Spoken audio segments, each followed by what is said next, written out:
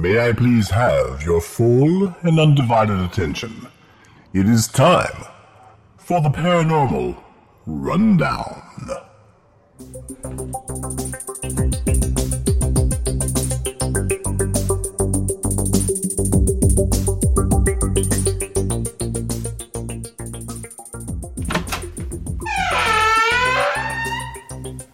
Greetings, paranormal fans far and wide.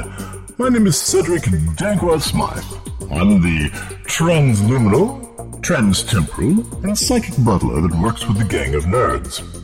You found your way to the Paranormal Rundown. You should be quite proud of that. It's an accomplishment. Tonight, the gang of nerds is going to discuss a great many topics, including MSLUEs. That's spelled M-S-L-U-E. And it means multiple, symbolic, language-using entity. It may be that each of our minds is filled with demons from our very birth. Let's find out. Stick around. Fascinating stuff this evening. And once again, thanks for joining the Rundown.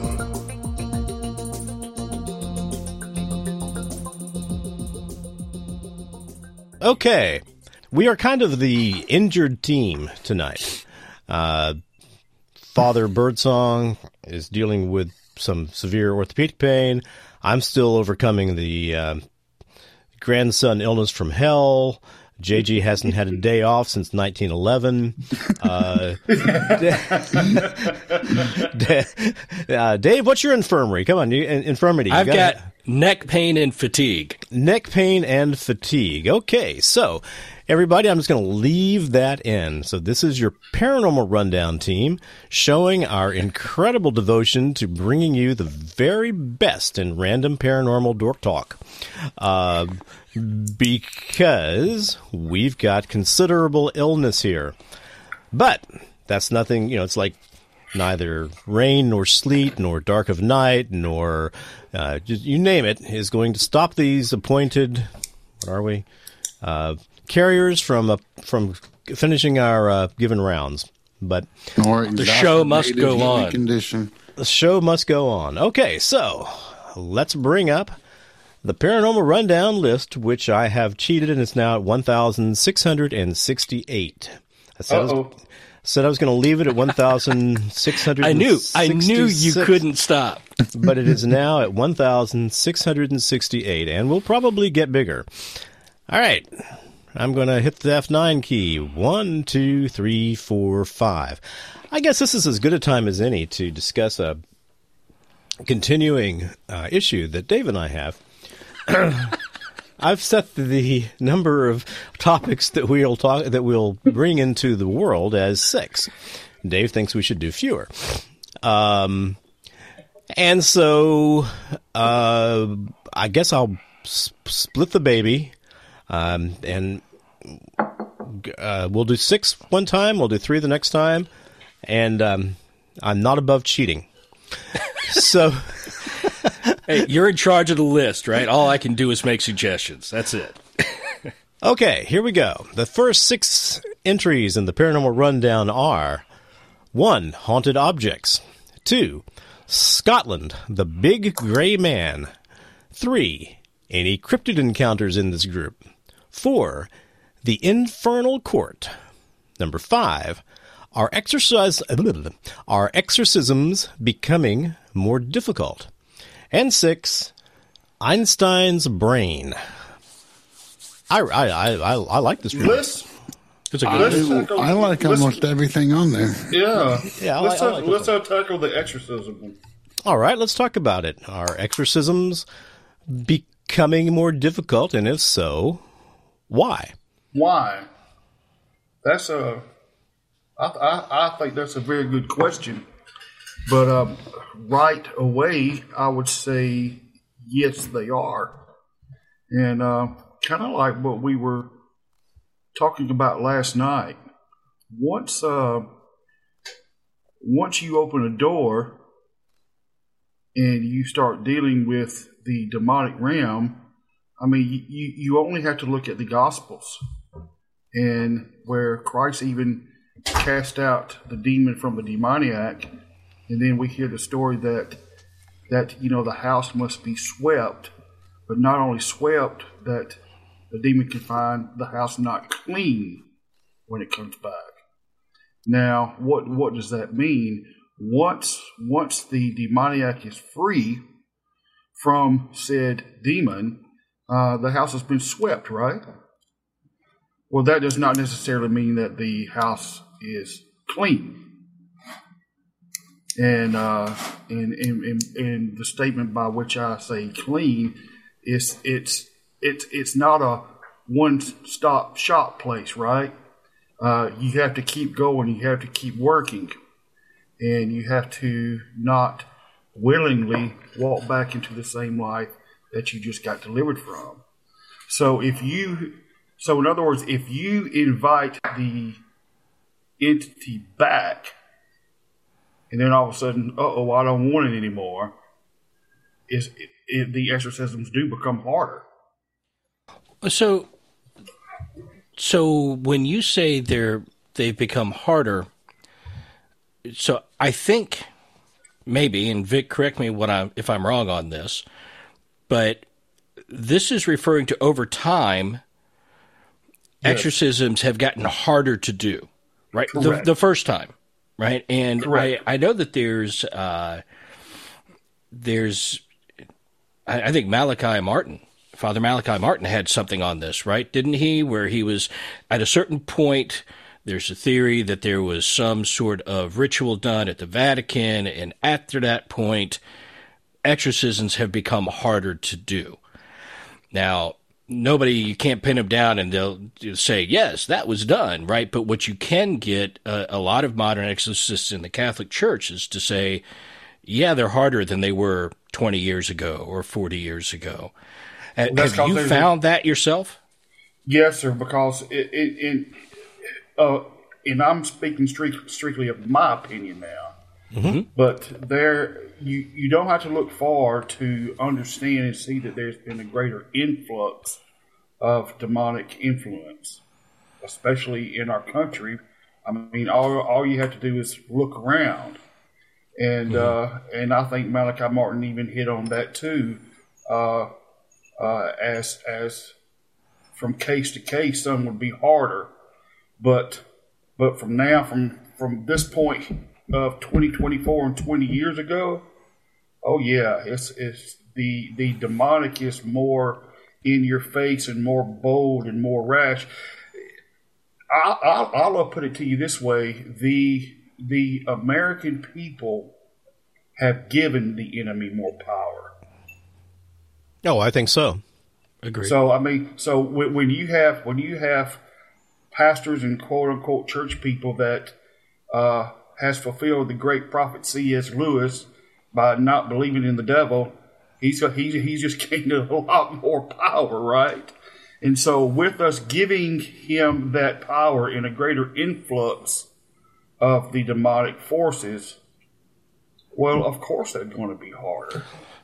So when you hear about exorcisms, when you read about exorcism in the Bible, right, it's hey, leave, and they're gone, right? I mean, it's an immediate thing.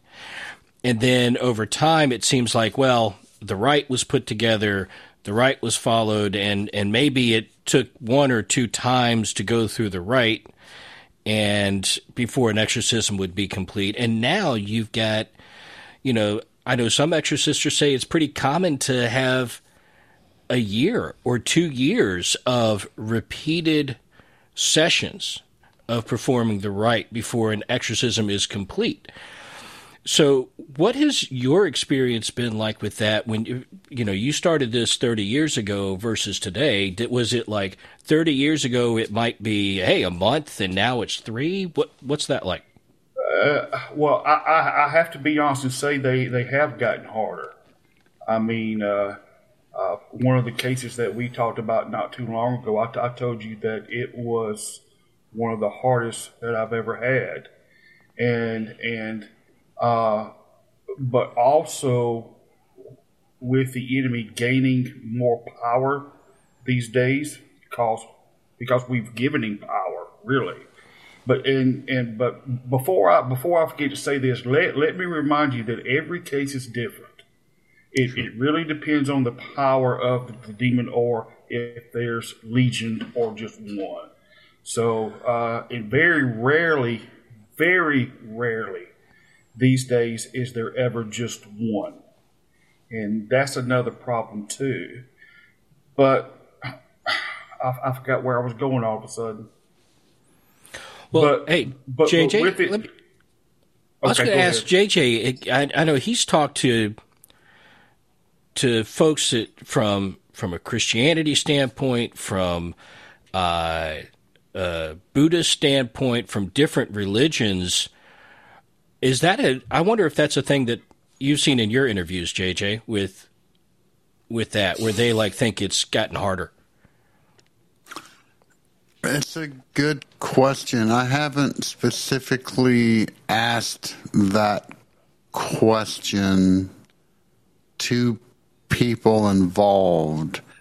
However, I most certainly haven't met anyone who has claimed that it has ever been an easy task.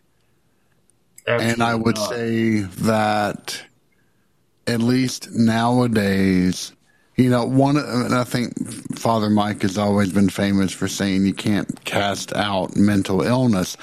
And one of the things that the church has always been, at least nowadays, really good at is making people undergo both physical and mental evaluations to ensure that there's not a more mundane reason why someone may be afflicted and what that affliction might be.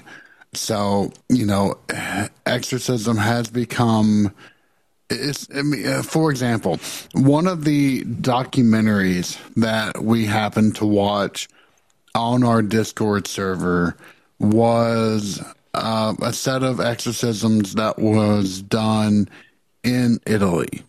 And if you look at that, you would think nothing of it. It wasn't difficult. It was more around managing parishioners and assisting them with their lives. And when there was a quote unquote demonic influence, there was nothing to distinguish it. And there was not a whole lot of effort in trying to make sure it wasn't anything but that. If you have that kind of a situation, it was easy to cast that out because it more than likely wasn't demonic in nature. But now that we are limiting the pool and possibly getting to the root of the issue, that is definitely going to make, you're getting rid of the easy path, and you're limiting it to only the infernal. And in that case, I think it's making the true difficulty of that shine through. I know that was a long, circuitous path to get to my point, so forgive me. No, but it makes sense. Well, I thought you did it pretty well. I even want to back that up because 30 years ago, yes, it was easier, but 30 years ago, I was even never physically attacked either. And within the past 2 years, I have been physically attacked, and recently had curses put on me. So it is ramping up, and that's why I liked JJ's podcast the other night, because he states about what the exorcist himself goes through, and so it is very hard. It is a very taxing process, and you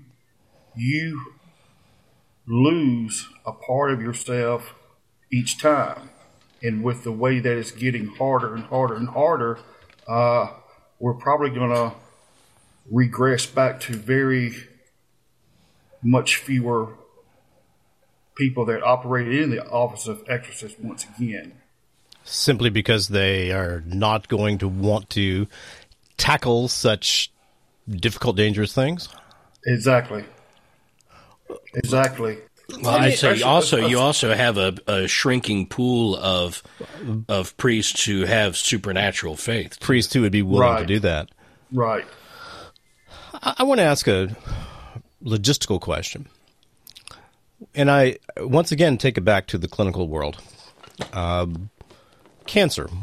When a person gets cancer and they are cured of that cancer, although that word really is hardly ever used in the care of cancer, when that cancer is placed into remission, it's no longer considered to be an active process. It's almost as if the cancer wants to return. And I know that seems like a really odd thing to say, attributing will to a disease. But I've always thought that there must be something like that when you're dealing with possession. That if a demon is forced from a person's mind, body, being, is there the will on the part of that demon to return to that particular person? The demon always wants a host. Mm-hmm. And if he could find his former host in a weaker state than they were before, he's going to want to go right back, and he wants vengeance too. I mean, that's just to quote Iron Maiden from back in the 80s. That's just the nature of the beast, man. They don't like you. They want to destroy you. If they could kill you, they'd do it, and that's what they want. So, especially you mentioned cancer patients. If a cancer patient happens to be possessed and then gains cancer and gives up on everything and becomes very spiritually weak, they're open target again. Unfortunately, it's kind of like JJ made another good point on his podcast. He said once the parasite has entered, it's very hard to get it out. And if that wound is not cleaned up, then you're going to have more parasites coming, even more than you did the first time. And I suppose that to a certain degree, it's not something you ever fully heal from, right? There is always going to be a part of you that is permanently changed from having been possessed. Oh yeah, that's the nature of man. That's who we are. It'll always be there. That emotional scarring will always. Right. I mean, you may go on and have a good and natural life, but that emotional scar, that stigma of what happened to you, you will never forget that, unless by some divine miracle of God, and He erases that from your mind. Right. It'll always be there. Well, we're on a cheerful start tonight. But Josh wrote something down back to the original question, and I want him to share it right quick. Hey, Josh. All right, so why exorcisms are weaker now is because the exorcist power comes from Christ through the church. But if the church is weak, then so is the exorcist. And Francis just made the church very weak. If the people in the world are letting them in, and if the afflicted are accepting them in, then it's just going to make it even weaker. Well, we're talking eliminating home court advantage. Exactly. Well, I mean, you essentially talk about wanting to make sure you have home court advantage. Oh, yeah. By bringing people into the church. Absolutely. Oh, and by the way, that situation flip-flopped. which I thought it would. The situation with Paula, yes. Yeah. It's back to me wanting to come, her wanting me to come to her home. I said, well, it's not going to happen. Sorry. So that's an interesting idea that The Exorcist is, and I wouldn't have thought about it that way. The Exorcist is dependent to a certain degree on the strength of the church. Absolutely. Instead of the direct relationship with Christ. Because I think both of those are factors. I don't think of it in terms of the church. I think of it in terms of, I mean, I know from a Catholic perspective, you've got authority, permission given by the bishop, and so on. But I've always thought of it, I guess, in terms of the exorcist's relationship with God, and the strength is from God. I never thought about the church sort of in the middle of that. And the reason why is you cannot have one without the other, right? I mean, Christ is the groom and the church is the bride. So they are one in the same, and the Holy Scriptures teach us without fail that there is order within the bride of Christ. Christ is the head, and then you have the church itself, and we're all knitted together as one, and each one has their gifts, each one has their callings, each one has their office, but they all operate through the kingdom authority given by Christ. So with Christ being the head, the church is the head as well. Now, the church is not going to, most of them are not going to deny you helping anyone, okay? Let's go ahead and get that settled. But if you step out of bounds, if you step out of that circle of authority of Christ in the church, you're stepping out from under the protection of God's covenant or that umbrella of protection. If that makes sense to you. Sure, you're more or less on your own. Well, see, Christ told Peter, "And I say to thee, thou art Peter, and upon this rock I will build my church." Right, and the gates of hell will not prosper against it. So Peter was, Lord, my Latin is terrible. Vicarius Christi, right? When Christ was ascended into heaven, Peter became the very first bishop, so to speak. Sure. He was the head of the church. He was the head of the bride. And so that connection is still there. And if you step out of that circle, so to speak, if I'm a quarterback and I run away from my blockers, I'm gonna get knocked down, right? Yes. So same difference, you know. Well, I mean, all right. Let me go down that path. In the Arthurian legends, there's the idea of the land needing a king. You know, if the land is existing without a king, it's a barren and horrible place. Exactly. The legitimate king is there. The land prospers. The people prosper. Or, you know, food, plenty, children, the whole bit.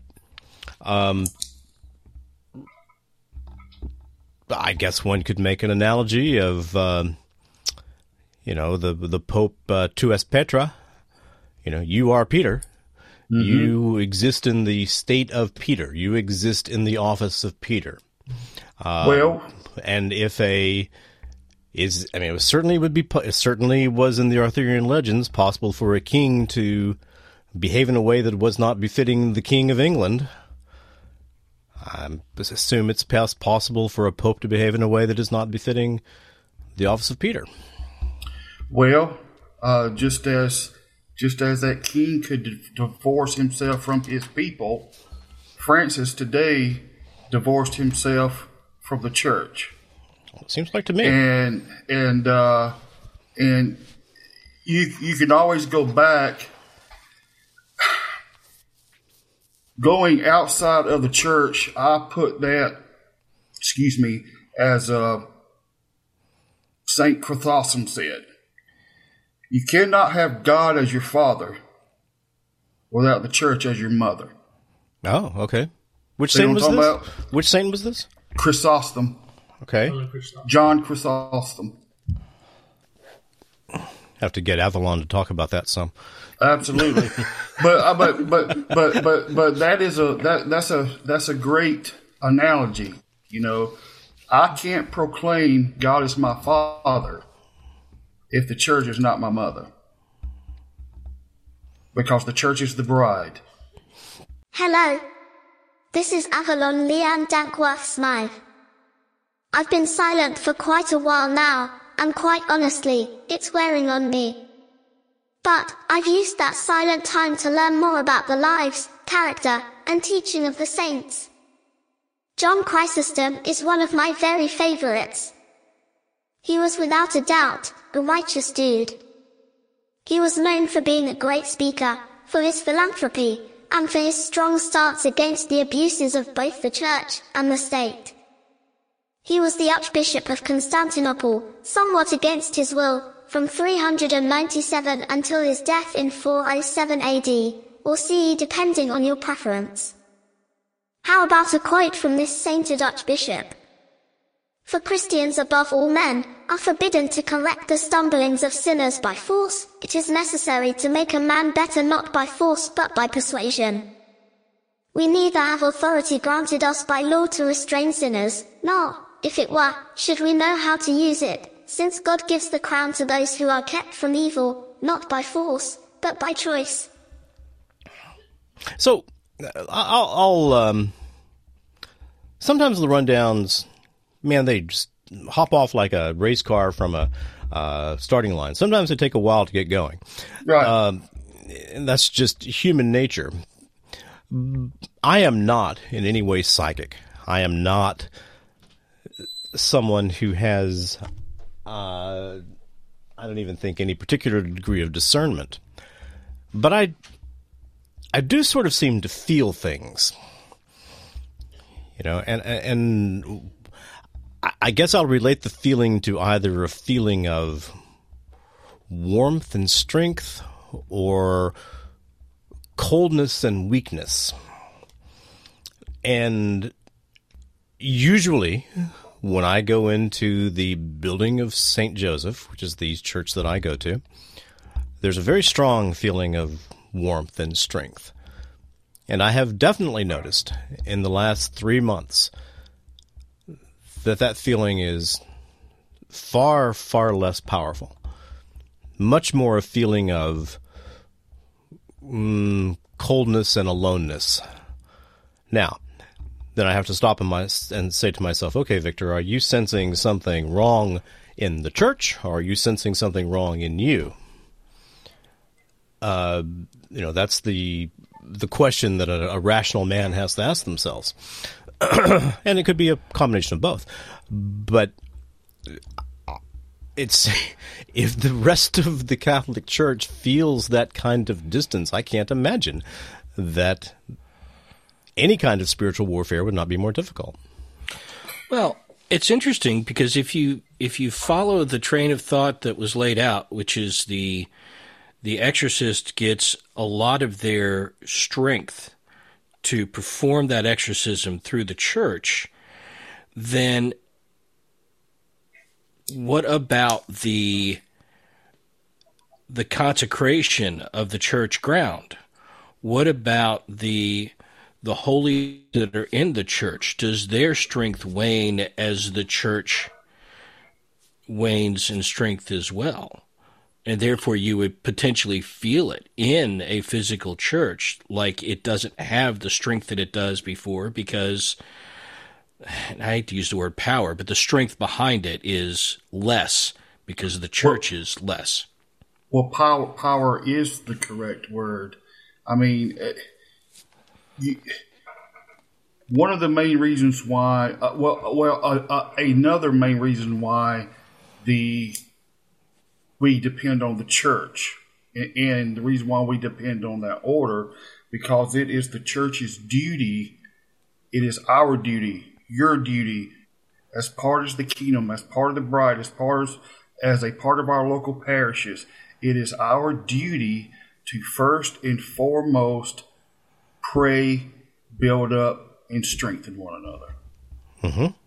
And if I don't have that backing, if I go out as a Bob Larson and want to do everything on my own and act stupid, things are not going to turn out too well.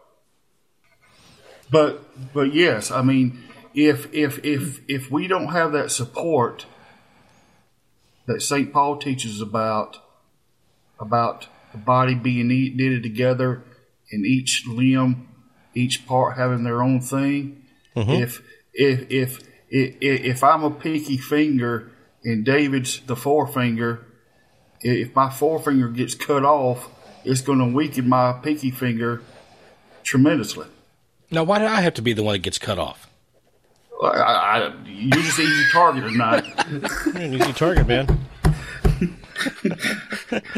I done been cut off enough this week. Yeah, fair enough. Yeah, fair enough. He has paid at the office. Okay, I think we can probably come to a conclusion that the overall act of exorcism is becoming more difficult, probably for a number of reasons.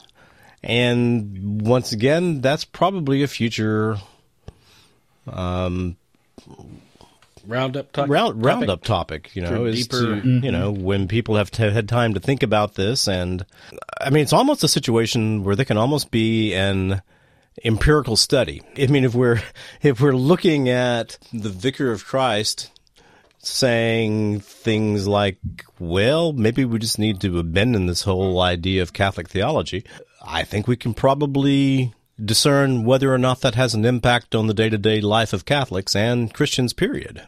I got one more thing to say about that. Please do. If you don't mind. Never.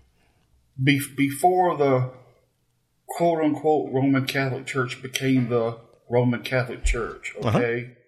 Let's go back to Nicaea. When we all were the church. Mm-hmm.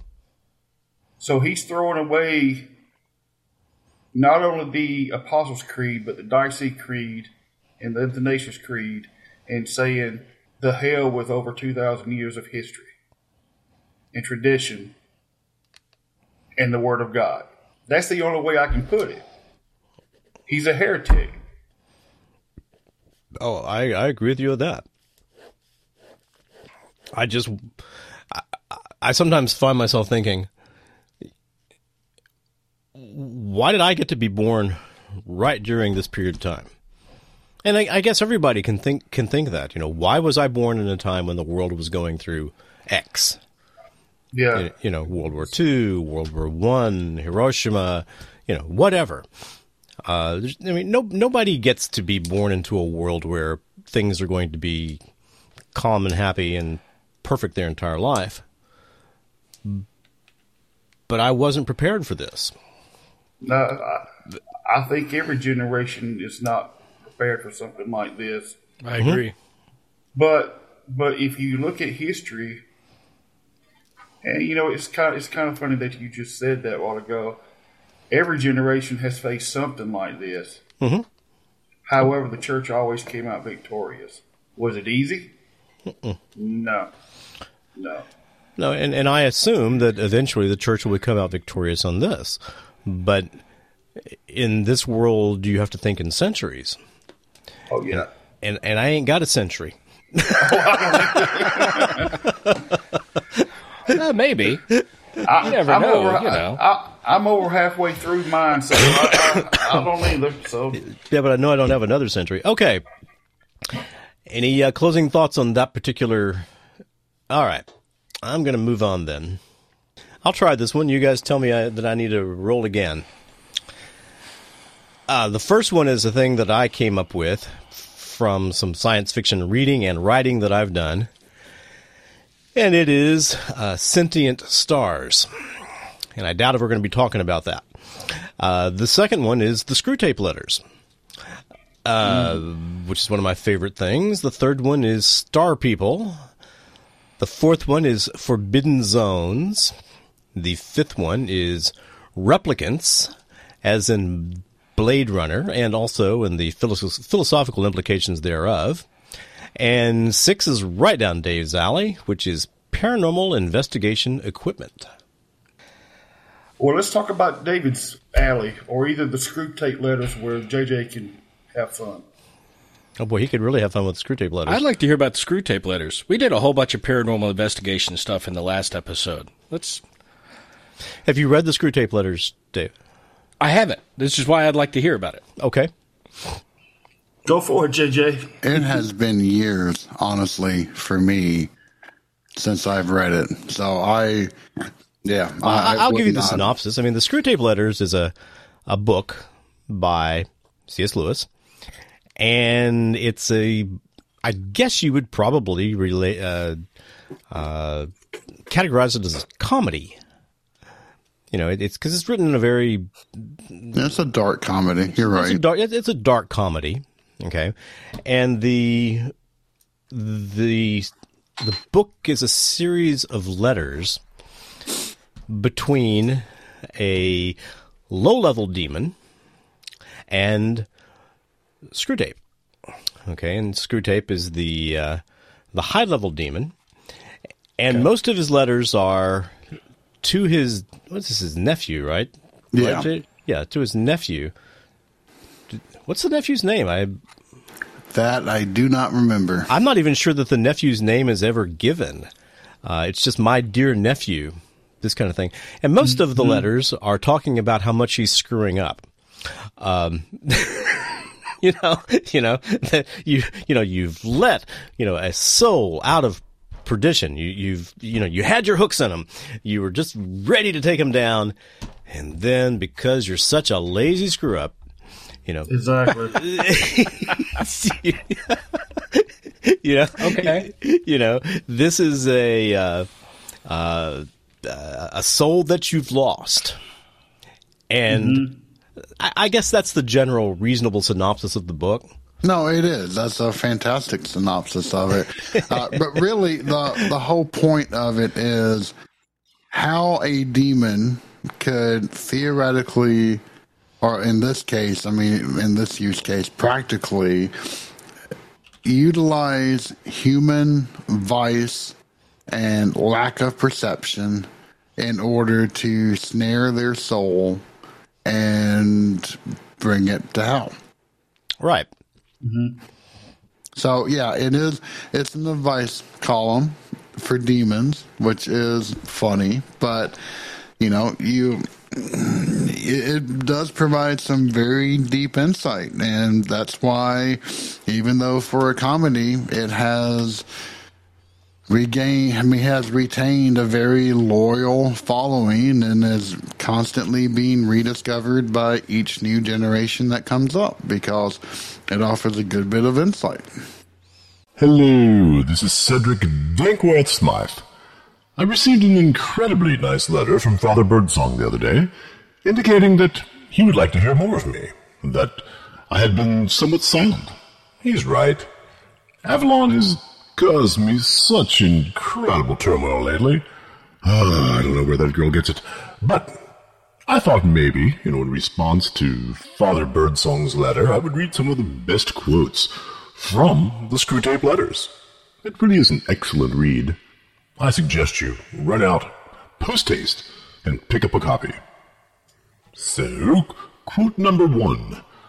Do not be deceived, Wormwood. Our cause is never more in danger than when a human, no longer desiring, but still intending, to do our enemy's will, looks round upon a universe from which every trace of him seems to have vanished, and asks why he has been forsaken, and still obeys.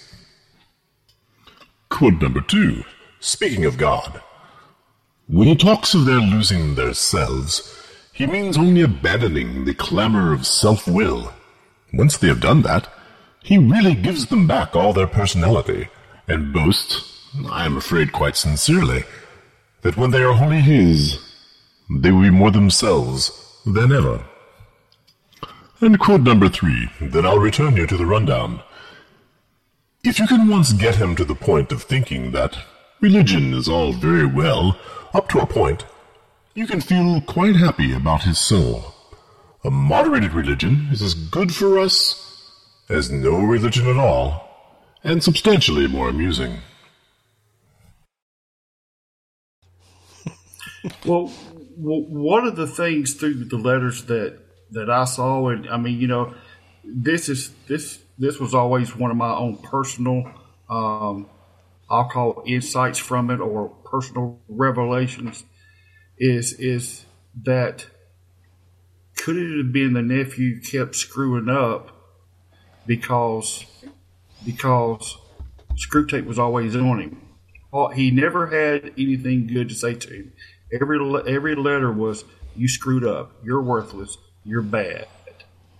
And when I read it, that part just got me thinking, and that's what made me become a Lewis lover, man. Because in his writings, he makes things so not only personal, but he touches that emotional level of each person as well. Even what was the book in the play where he became a believer and met his wife, and then his wife died? But what a beautiful journey they had together. Oh, you're talking Shadowlands. Shadowlands. Yeah, Shadowlands. That was another one of my favorites because he reaches out and grabs you, and in those letters that we were talking about, it just hit me that nothing good. I think one of the points that he was trying to portray is nothing good ever comes with constant bashing. And that was part of the reason why this demon failed and let this soul get out of his grasp, so to speak. Does that make any sense whatsoever? It absolutely does. I don't ever do this, but I'm going to ask if I can. Can I read something? Yeah. Okay, let me give you. There's a whole Trailer Trash Terrors episode about this. The most intelligent human being I've ever met was also one of the more morally questionable beings I've ever met. Human beings I've ever met. Fully aware of everything that he did, fully aware of his moral shortcomings, fully aware of what he was capable of being, and fully aware of what he was willing to be. His name was Al, and he was an 8th grade dropout from Arkansas. But he was an 8th grade dropout walking around with an IQ of probably 180, 190, 200. One of these guys that you really just can't measure how smart they are. I'm not that smart. And so he decided that he wanted to be an aerospace engineer. Well, he just didn't want to go through the trouble of becoming an aerospace engineer. Like going to some college somewhere and getting it admitted and getting a degree and taking tests and that kind of thing. So he decided that the best thing to do was to disappear into the New York Public Library for a couple of months, read everything he could find about aerospace engineering, teach himself the math, teach himself the physics, and then just come out and lie and tell people that he was an aerospace engineer. Now, as far as his knowledge went, he was an aerospace engineer. As far as any kind of piece of paper or credentials, no. But anyway, he was able to lie himself into actually working for NASA on the Apollo program. Wow. Now, is this true? Absolutely. Absolutely true. Wow. I'm not going to lie to you, but he wrote this wonderful essay called Smoke. And the essay is talking about, the thing I've talked to you about before, the possibility that other language-using beings can exist within a human brain other than the main language-using being. And what he's talking about is as he became an aerospace engineer, as he began to work for NASA, he was tempted to do things that he shouldn't do. And he came to the point where he had to make a decision as to whether or not to sell his soul. Essentially. That's probably taking a little farther than I need to. But let me read you a paragraph. As Al's space science career progressed, his responsibilities grew. Increasingly, upper management pressured Al to hold a different kind of fire in his hands than that for which the sacred priesthood of mutually assured destruction had been trained. This was the ancient fire of secret dishonor, a calculated practice of at least falsifying evidence to cover up defects, if not overt cheating and stealing, from the company's two principal clients, both the thinly spread NASA oversight officials and the American taxpayers, whose distant interests NASA ostensibly upheld. He's a very strange writer also. The problem had nothing to do with burns to Al's hands. Certainly his hands were not made of asbestos. Yet if the cause was just, he was prepared to withstand more discomfort than most. The truth of the matter is that provincial Boy Scouts would rather serve in heaven than reign in hell. And you just can't pay Boy Scouts enough to knowingly play the corruption game. Such obsessively moral and prideful souls lack desires of sufficient compulsion that in order to gain them they will agreeably trade their honor and conspire with the damned. But as cunning old Screwtape, Letters from Perdition, so appropriately instructed his nephew Wormwood, that was his name, exciting entertainment staged slightly below the brink of hell's yawning chasm might so irresistibly attract a Boy Scout's innocent interest that he is likely to lean over the edge and then topple in head first, receiving no compensation at all. That's the only part I'm going to read because I don't like reading on things like this. But what he's talking about is, in his role as an aerospace engineer, he found himself in very morally compromising situations. The most morally compromising situation he found himself in was being asked to sign off on safety documents concerning the Apollo 1 capsule, saying to them, look, you're using 100% oxygen atmosphere in a capsule that's not been fully designed, got a real good chance of having a fire.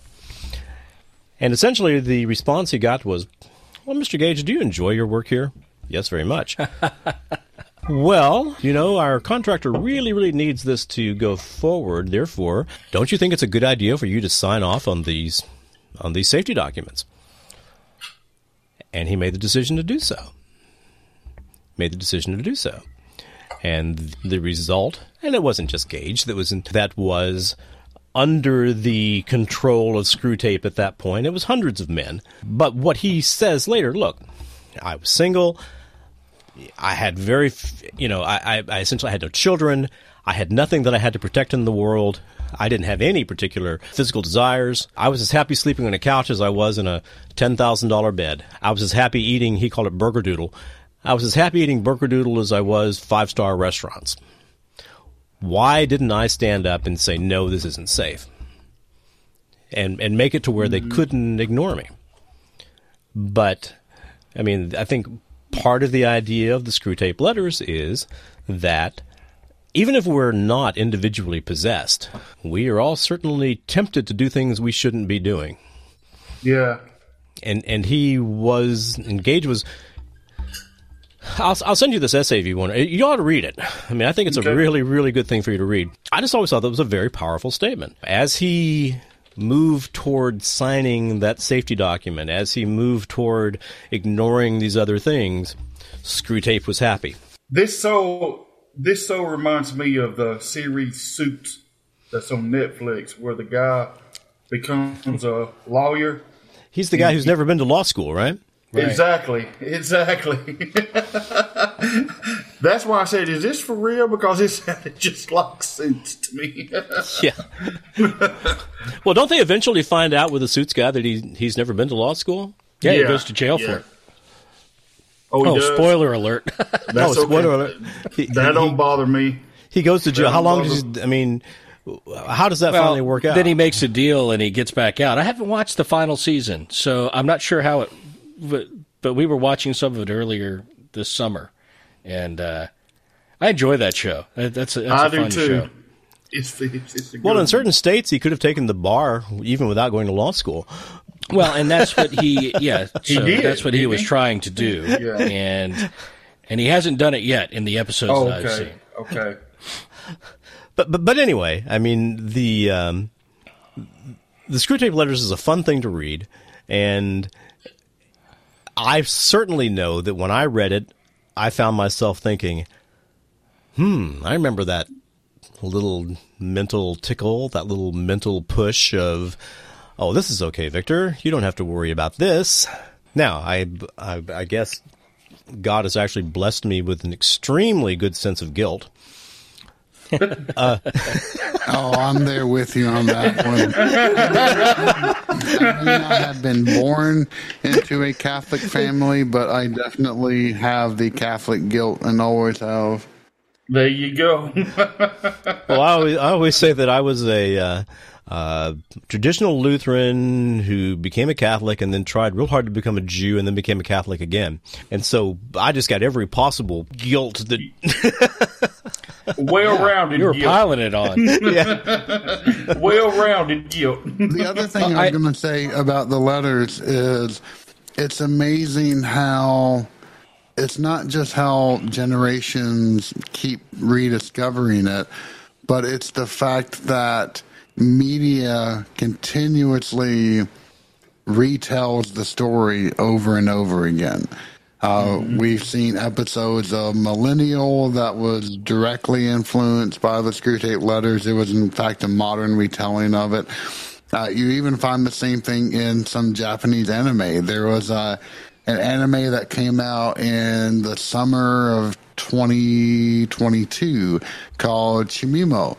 And it was kind of a cutesy anime with a little bit of a dark understory, but it was a demon from hell comes to Earth, and he has these little indescript white servants that follow him around that make little cheepy noises, and a family kind of adopts them, and therefore the demon. And the demon is always trying to find ways to bring the world to ruination. And he has a senpai, which is his senior, who is always calling and trying to check up on him. But the guy is so lazy that he screws up all the time.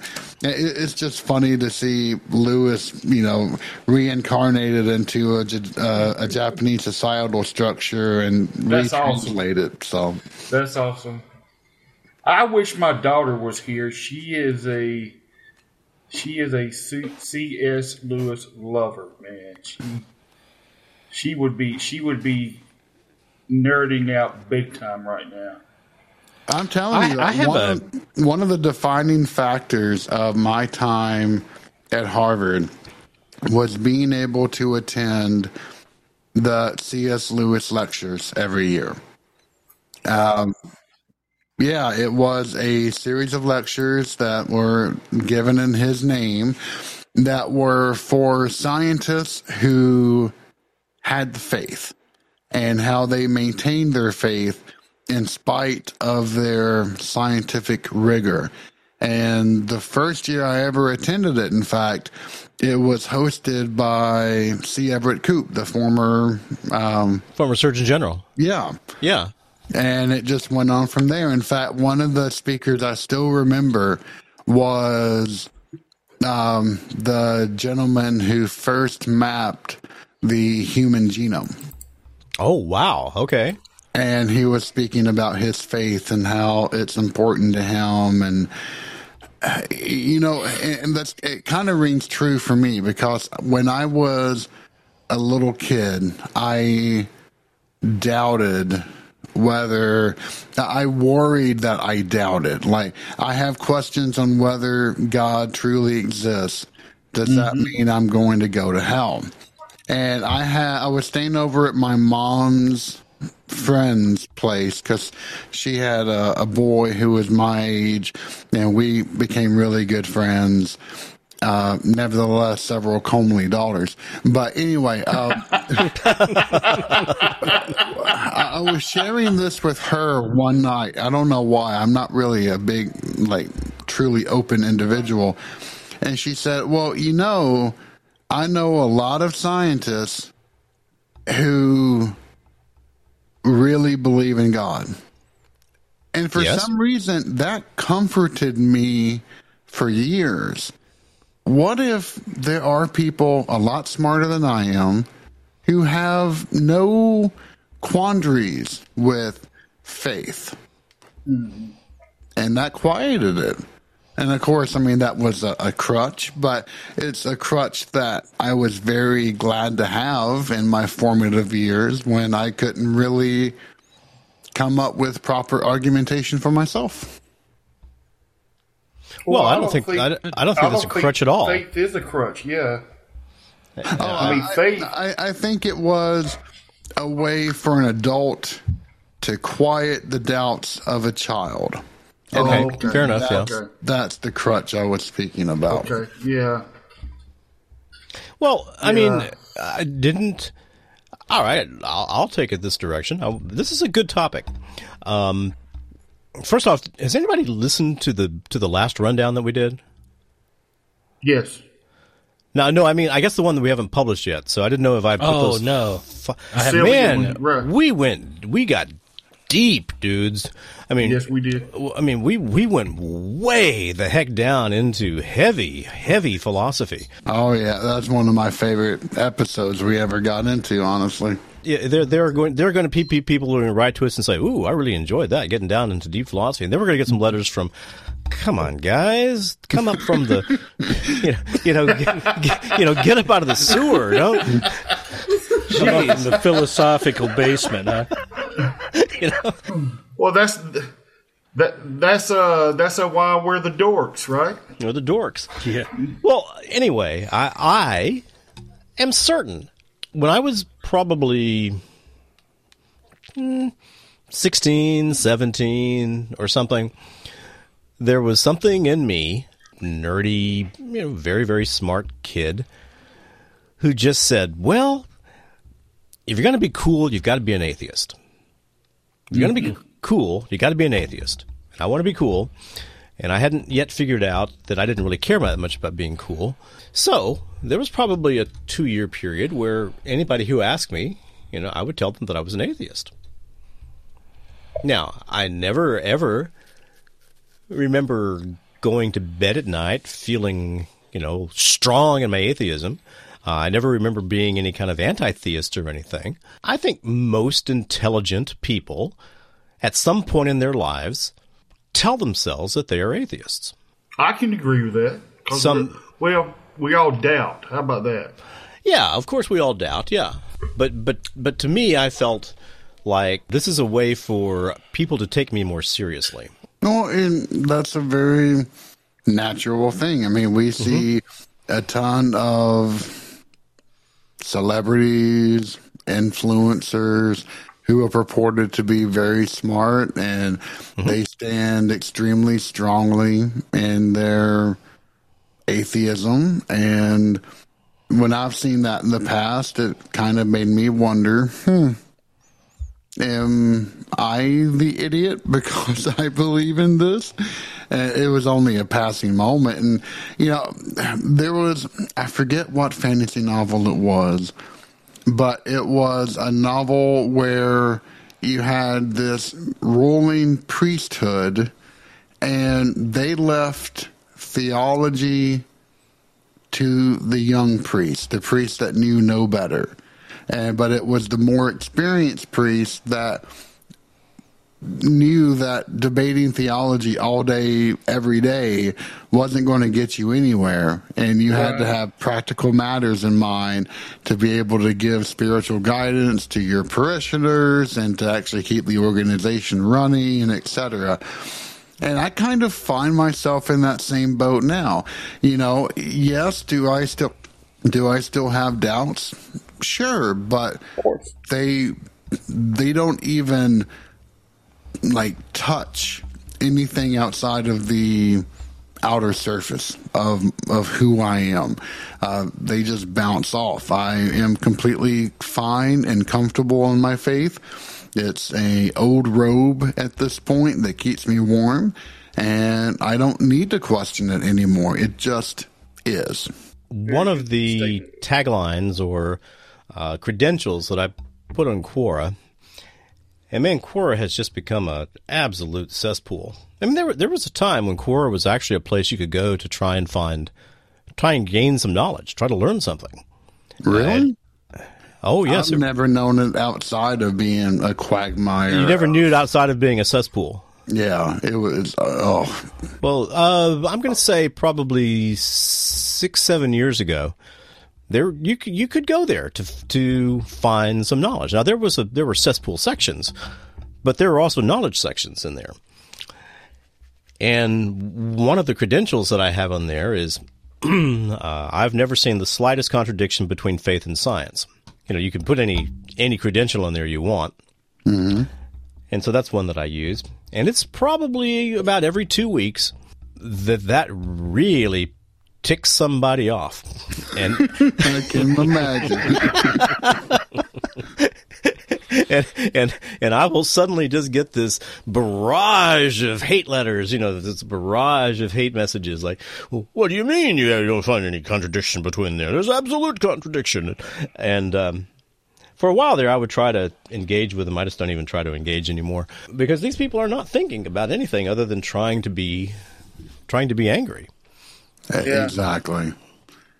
Yeah, so much of the internet, whether it is algorithms that track engagement, and unfortunately, the biggest factor of engagement is outrage and rage and hatred and anger.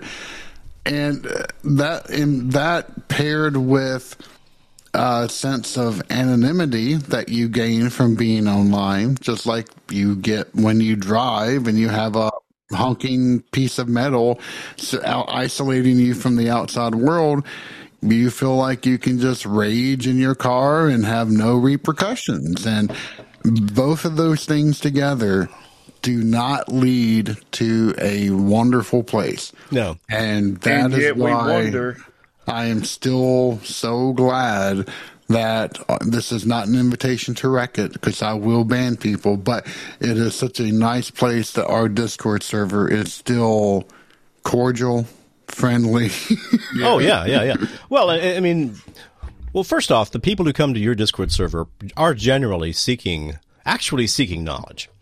Okay? Yes. I would think, now, people seek knowledge in all kinds of different ways, but to me, that just goes a long way toward making something worth dealing with. That's true. I think JJ's whole conversation that he just said gives another reason why exorcisms are so hard today. Think about what he just said. We live in the most offended time ever. Everybody's pissed off with everybody. Nobody gives a damn about anybody else. But yet we wonder why the demonic influences are on the rise. I know I went back a conversation, but when he was talking, my bells went off. Ding, ding, ding, ding, ding. So it is something that the internet has brought out the absolute worst in people, and it was not intended to be that way. It's like a side effect of this abstraction from in-person life that you get from an online persona, even if they know who you are, you go out on Facebook, there are people that will say something, who they are, they're using their real life name, and they will say stuff on there that they would never have said to you in person. Oh, absolutely. But that buffer, right? That facade of it's online, therefore, it's not real life. I can say whatever I want. And people don't think about it that way, but that's what happens. It's crazy. Have y'all seen the movies Dave? Dave? Mm-hmm. Yeah, Dabbe. No, I haven't seen it. What is it about? So it is a series that is based upon Turkish traditions and beliefs in Islam, and it's really about jinn. At least the first one's fantastic. Second one's pretty dang good too. But there is this idea that the internet is a spider's web that does nothing but trap that trap human souls, and is meant to ensnare humanity into the snares of the demonic. That's a pretty dang good thesis. Yeah, it's actually pretty dang accurate. And this is a guy who lives, breathes, and works in tech, and has been for 25 years now. So I will never forget when the internet first started. Everybody was like, "Oh, this is the mark of the beast." I don't remember feeling that way. I remember. I want to come back to Gage in a minute. I thought it was funny. Yeah, go ahead. I want to come back to Gage, but I want to talk about this. Look, before there was the internet, there were bulletin board systems. Oh, and yeah. Anybody else remember bulletin board systems? Yeah. Oh, yes. Dude, I lived in Brenta BBS. I got myself in so much trouble on Brenta. What did you do to Please get elaborate, JJ. What did you do to get in trouble? Yeah. No, I would prefer to keep some dark secret. You want to keep some dark secret. He was like Luther. He left his thesis on the bulletin board. No, So what happens in Brenta stays in Brenta, huh? What happens in no, Brent this is was more about meeting girls and stuff like that. man. It's nothing even remotely. well. See, the bulletin board world was a different kind of world. I mean, it didn't allow for an infinite population. You know, only so many people could be signed in on a bulletin board at one time. Yep. Sometimes it was only like 6 or 8 people. but I remember that. Oh gosh, and not just BBSs, but I was a huge MUD player.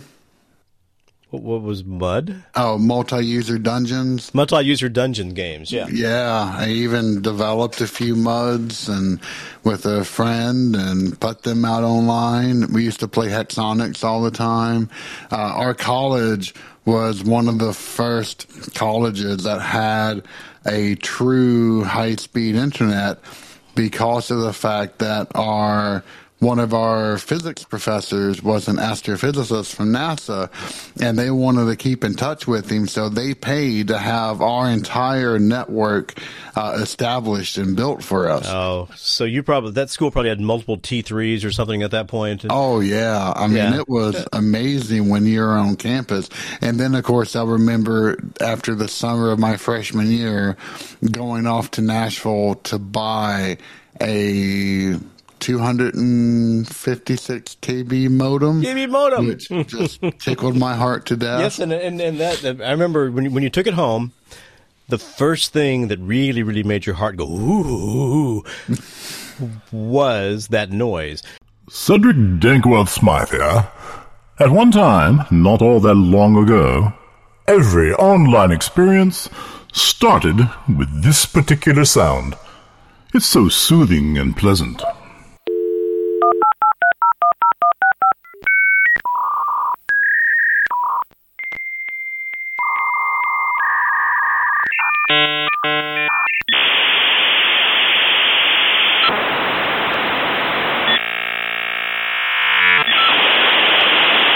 You know, oh yeah, like a duck with a kazoo. It was good times, man.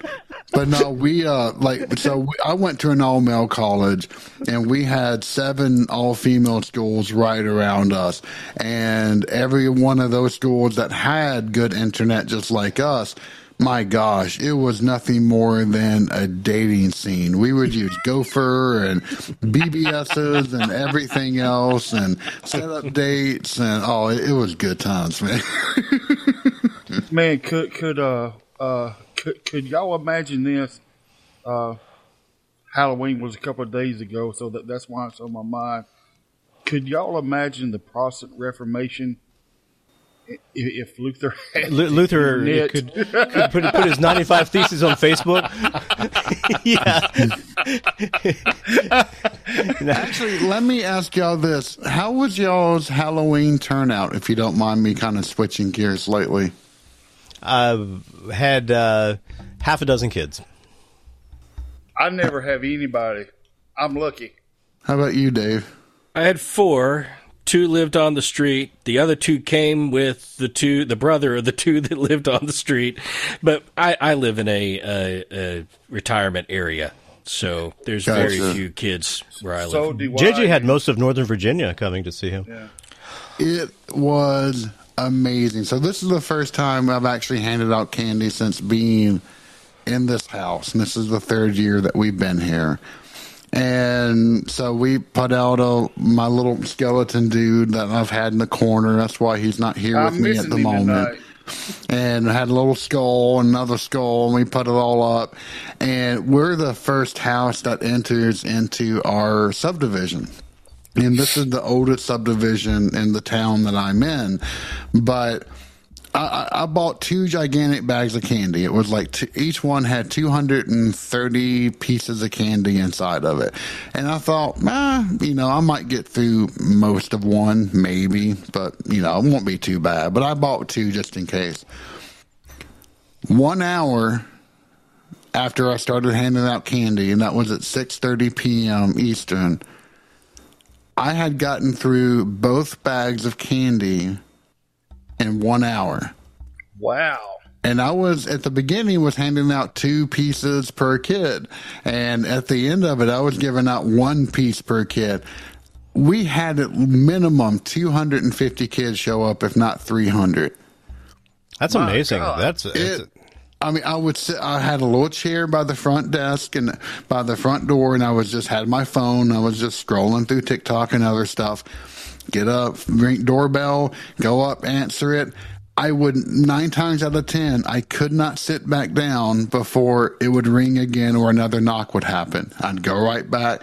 And then eventually I just stood up because I'm like, nope, you're going to keep coming. It was just streams after streams. It was unreal. But I had such a bloody good time. It was so fun seeing all the kids and their costumes, and it brought me more joy than I could say why. Did anybody have any great costumes?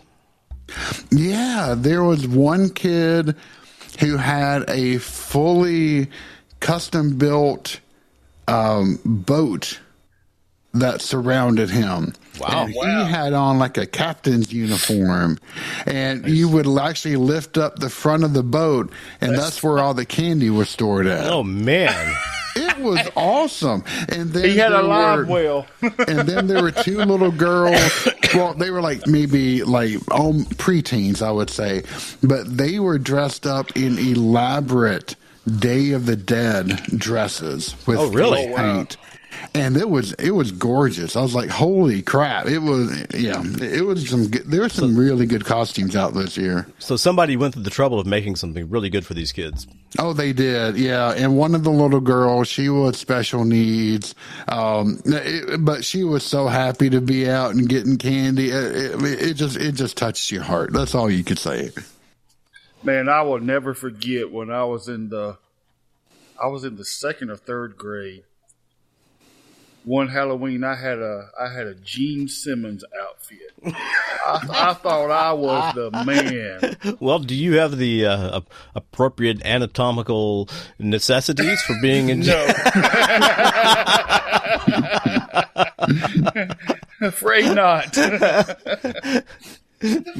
I mean, Gene could stick his tongue out. I will never forget this as long as I live, and I'm going to apologize in advance, but Oprah had him as a guest 1,000 years ago. And this is when she first started. She said, well, Gene, just how long is your tongue? He said, quote, unquote, it's long enough to make you my best friend for the rest of your life. Wow. I said, oh, my God. Okay. Really? Did he just say that? I'm like, no, he did not. Oh, Josh, that was a good comment. What did Josh say? I didn't hear him. Josh say? I just got an image in my head of JJ posting an ad on the bulletin board saying, "Want to have a good time? Call me." No, I was a heck of a lot more innocent than that. Holy goodness gracious. I will tell one last. This is one of my fondest Halloween stories, and then I'll shut up about it. But You don't need to shut up. there was so when I was a kid, my uncle who passed away 2 years ago, and actually did a whole episode in memoriam to him. But he came out. He loved to come out to the house, and we lived in a 200-year-old log cabin. Full of spiders and one really weird painting. Yep, Haunted as exactly. hell.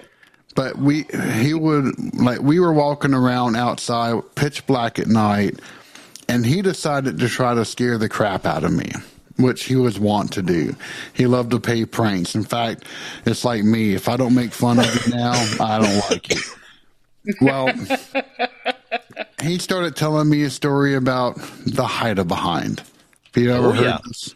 The height of Okay. Gunsmoke. Oh, That's where it originated. But, it supposedly was a creature that ran so fast that it would be behind you before you ever knew it. And rather than scare me, and it did scare me a little bit at the time, but my imagination went wild, and I drew the Hide-A-Behind. In fact, the face looks remarkably like the outline of my very first logo that I would have for my podcast, missing some bottom horns, etc. And as time went on, that became my brand. Like, I made probably over 300 different types of Hide-A-Behinds. I made comics about them. The school actually had to force me to stop making comics because I was selling them, and it was giving the younger kids nightmares.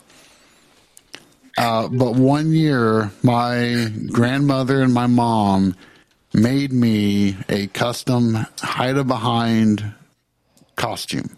wow. And I borrowed my great uncle. He used to make these snake staves that he would custom carve out of huge branches that had vines wrapped around them. And he would make snakes wherever the vines happened to be. And he let me borrow one of those to take with me. And I was walking around in the school parade and everything else. I think I still have photos of all of that. But yeah, that was a very good Halloween. That sounds like a fantastic Halloween. Do you still have any of those old Hide-Behind drawings? So our old house was finally demolished last year. And it was so dangerous and such a spider nest that anything that was in there is probably long gone. So I don't, but I still have the images in my head. I wonder if we could get generative AI to make a Hide-Behind. I bet we could.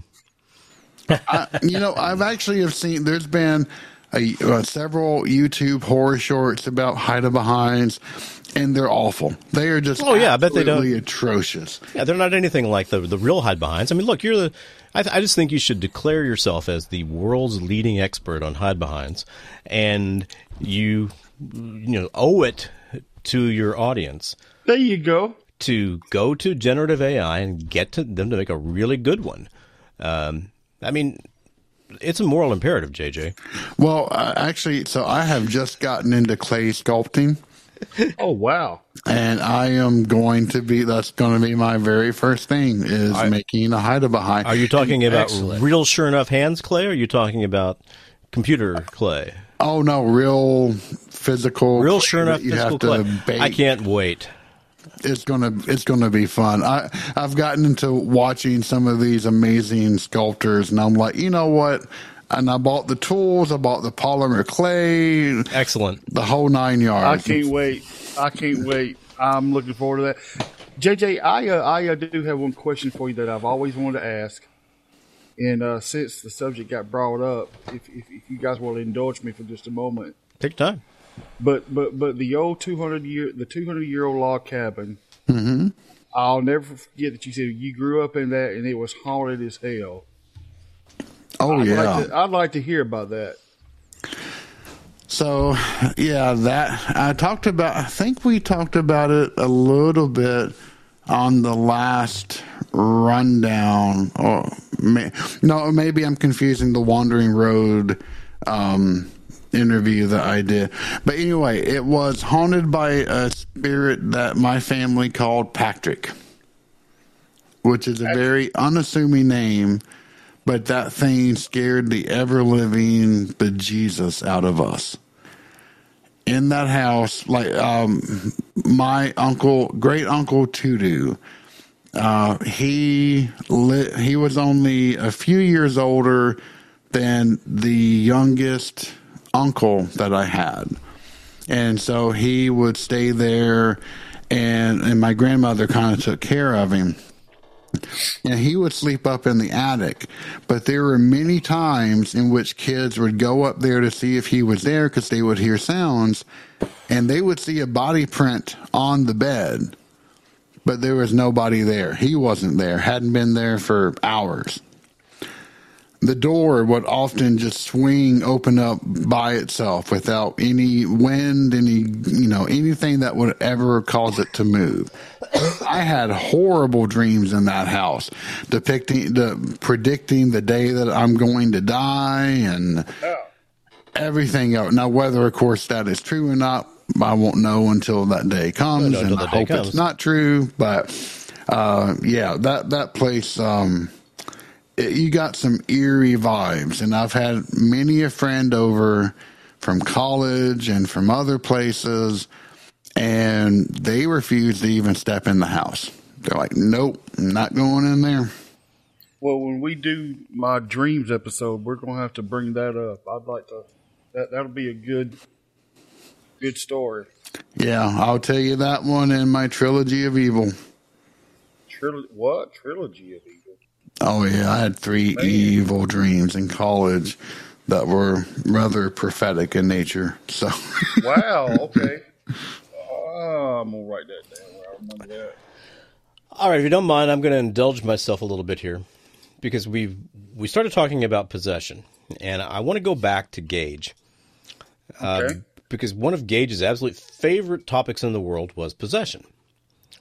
But he thought about it in a different way. And so this is what he wrote.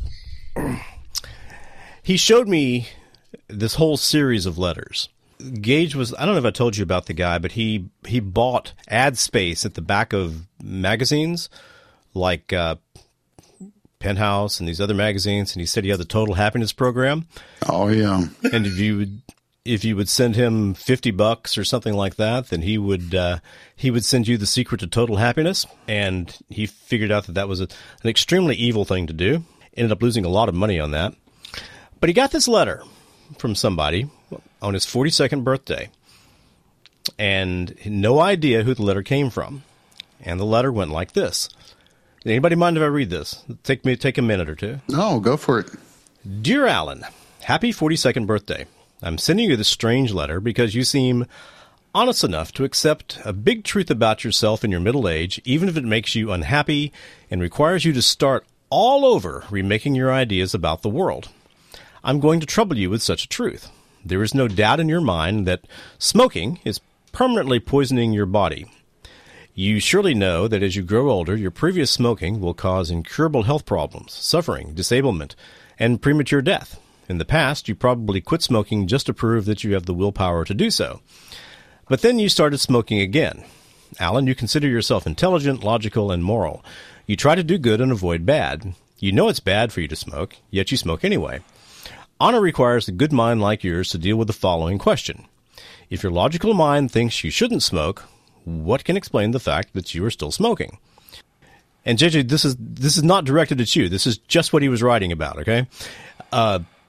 You think you like to smoke. That's true. You do. Smoking causes pleasant sensations, which you do enjoy. But I can assure you, and we'll provide you with a direction of inquiry that will demonstrate that's not the main reason why you smoke. Your naive investigations into psychology and psychiatry have informed you of multiple personality disorder, MPD, cases. You have studied literature citing that such cases are rare, but that is true only in a certain limited sense. The key word in the subject diagnosis is disorder. If multiple personalities living in the same brain neither cause some major functional problem in a patient's normal social life, nor identify themselves as separate persons whom others notice, they in principle go undetected. Hence, the actual case is that when language-using spirits who share joint tendency in one brain decline to identify themselves as discrete persons, each with his private purposes and methods of achieving them, then public persons don't know of their existence. The exceedingly rare diagnosed cases of NPD merely hint at the tiniest tip of a monstrous submerged spiritual iceberg. All human brains can and do support more than one language-using person. In the case of most normal persons, one single spirit achieves and maintains general dominion over its spiritual brain mates. That is the only person who is normally noticed socially by others. But the subordinate spirits are still real and still present. They know direct contention with the powerful spirit who holds principal dominion in the brain they share offers no prospect of realizing their private purposes. Discreet insinuation promises their most feasible strategy for realizing their individual purposes. I'm sure by now you are beginning to get the picture. At this very moment, you are sharing your brain with a loathsome spiritual tenant, a puffer-belly demon, who is gradually killing your body and defiling your soul. Keep in mind that your puffer-belly is also reading this letter, and he will react to it, perhaps vehemently. The demon will work insidiously to persuade you of the following. 1. Demons don't really exist. 2. It is really you who wants to smoke. 3. Smoking isn't actually very harmful. And 4. To have a pleasant smoke right now and think about how implausible this crackpot theory of demonic influence really is. Now that I have granted you this little glimmer of light, you have the knowledge of good and evil. Surely ignorance can no longer serve as your excuse. You understand the moral choice that you now must make. Knowing your strength of character, I'm sure you will do the right thing. Best wishes for a better life. Signed, A Secret Friend. Were you the secret friend? No, I was not. I was thinking the same thing, JJ. Because I have some really unkind things to say about that letter. Well, of course. But no, I was not the secret friend. At that point in my life, I would have only been, I don't know, maybe 30 when, not even quite 30 when he got that letter. And I wasn't capable of putting those thoughts together at age 30. Well, first and foremost, that letter was full of nothing but manipulation. What's that now? I mean, it was full of manipulation. Oh yeah. Well, I mean, I just have always found his idea of multiple language-using entities inhabiting the same brain as a pretty fascinating idea. It was pretty cool, but I mean, my God. So no, I don't mind anybody throwing shade at the letter or just saying unkind things about it. Or the person who wrote it. It's just the very last part of it. Yeah. I'm like, oh my God, that's manipulative. I thought he was talking to you. No. I've never been a smoker. I've never been a smoker. He was just Gage. Just for some reason, trusted me. Yeah. He just felt like I was the kind of person he could tell things to. He could talk to. He could share things with. And he did. So anybody have any thoughts about your brain holding multiple symbolic language-using entities at the same time? I would say that first, I would completely agree with Father Birdsong. Yes, that letter is manipulative in the sense that it played to the reader's hubris in order to funnel the author's even greater hubris. This person thought that their idea was just so magnanimous and amazing, and no one's ever thought of it before, that, you know, they can drop a quote unquote truth bomb and suddenly open their eyes entirely. And yeah, that I remember trying to write the most perfect letter in the world back when I was in 8th grade to convince a high school girl to go out with me. And I just knew that if I had, if you could just find those perfect words, ultimate combination of words, then everything would work out well. And it did work out. It was not the perfect letter by any stretch of the word, nor was she the perfect girl, because she then turned around and threatened me with a high school boy who threatened to kill me. So that wasn't the most adept of situations, nor was I the smartest kid on the block. But yeah, anyway, yeah, but I mean, there were some guts involved in writing the letter and sending it. Absolutely. Guts or stupidity, not knowing better. It was probably a mixture of all three, honestly. Well, I've written similar I've written letters and sent them to girls, and they've had mixed success. Yep, that's the story of my life right there. But here's the thing. I mean, the letters that had great success also carried with them great pain. The letters that had minimal success or no success at all, that pain was short-lived. That was just that was a total bust. Let me go into something else. Yep. But when the letter works, and then you find yourself in the situation where you don't have any idea what to do, then the possibility of there being extreme pain becomes much higher. Yep. Well, sometimes I just can't help but think, let me play the devil's advocate here. Mm-hmm. Sending a letter is sometimes like hitting the send button on an email. There's no way to bring it back. You can't take it back. This is true.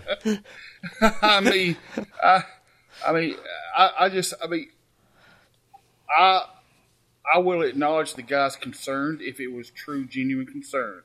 I will acknowledge that. But as you were reading it, I'm like, this guy could actually wind up doing more harm than he's trying to do good by sending this type of letter instead of just talking to a person in person where it's face to face. Because, you know, letters and emails are kind of like we use text now.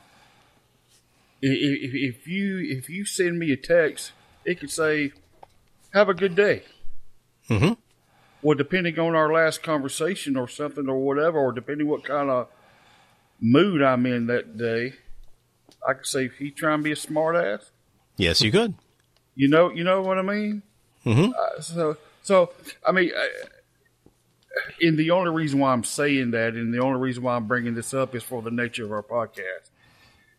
When you send something out, some things are appropriate, some things are not appropriate. And to bash someone like that just because they smoke, I'm a former smoker myself. I haven't smoked in over 30 years, okay? But I'm just saying, man, if you have never smoked, you don't have I mean, I was one of those type that if I woke up in the middle of the night mm-hmm. and didn't have one, mm-hmm. I'd put my pants and shoes on and go to the store and get one. Yeah. Okay, so it had that powerful a hold on you. Oh man, the addiction to nicotine is terrible. Oh yeah. I quit smoking over. I quit smoking over 30 years ago, and I'll just go ahead and be honest. Now I'm addicted to the lozenges. A lot of people make that trade-off. Yeah. Yeah. Yeah. I mean, my lungs are good and clear and very, very, very healthy now. However, that nicotine will still kill you. It'll kill you. Well, I am very proud to claim that I have not smoked for at least 20 minutes. There you go. I knew that was going to be short. Okay. Well, you could be at the beginning of a very, very good, recovery. You're breaking in half. Let us celebrate all accomplishments. That's a kind of like me. I've lost hundreds of pounds. I just gained them all back. Gained them all back. So this idea of, what did you call it, Vic? Multiple symbolic language using entities. And I believe sounds like multiple personalities to me. So I mean, would that be MSLUEs? Using it to MSLUEs. So here's the thing.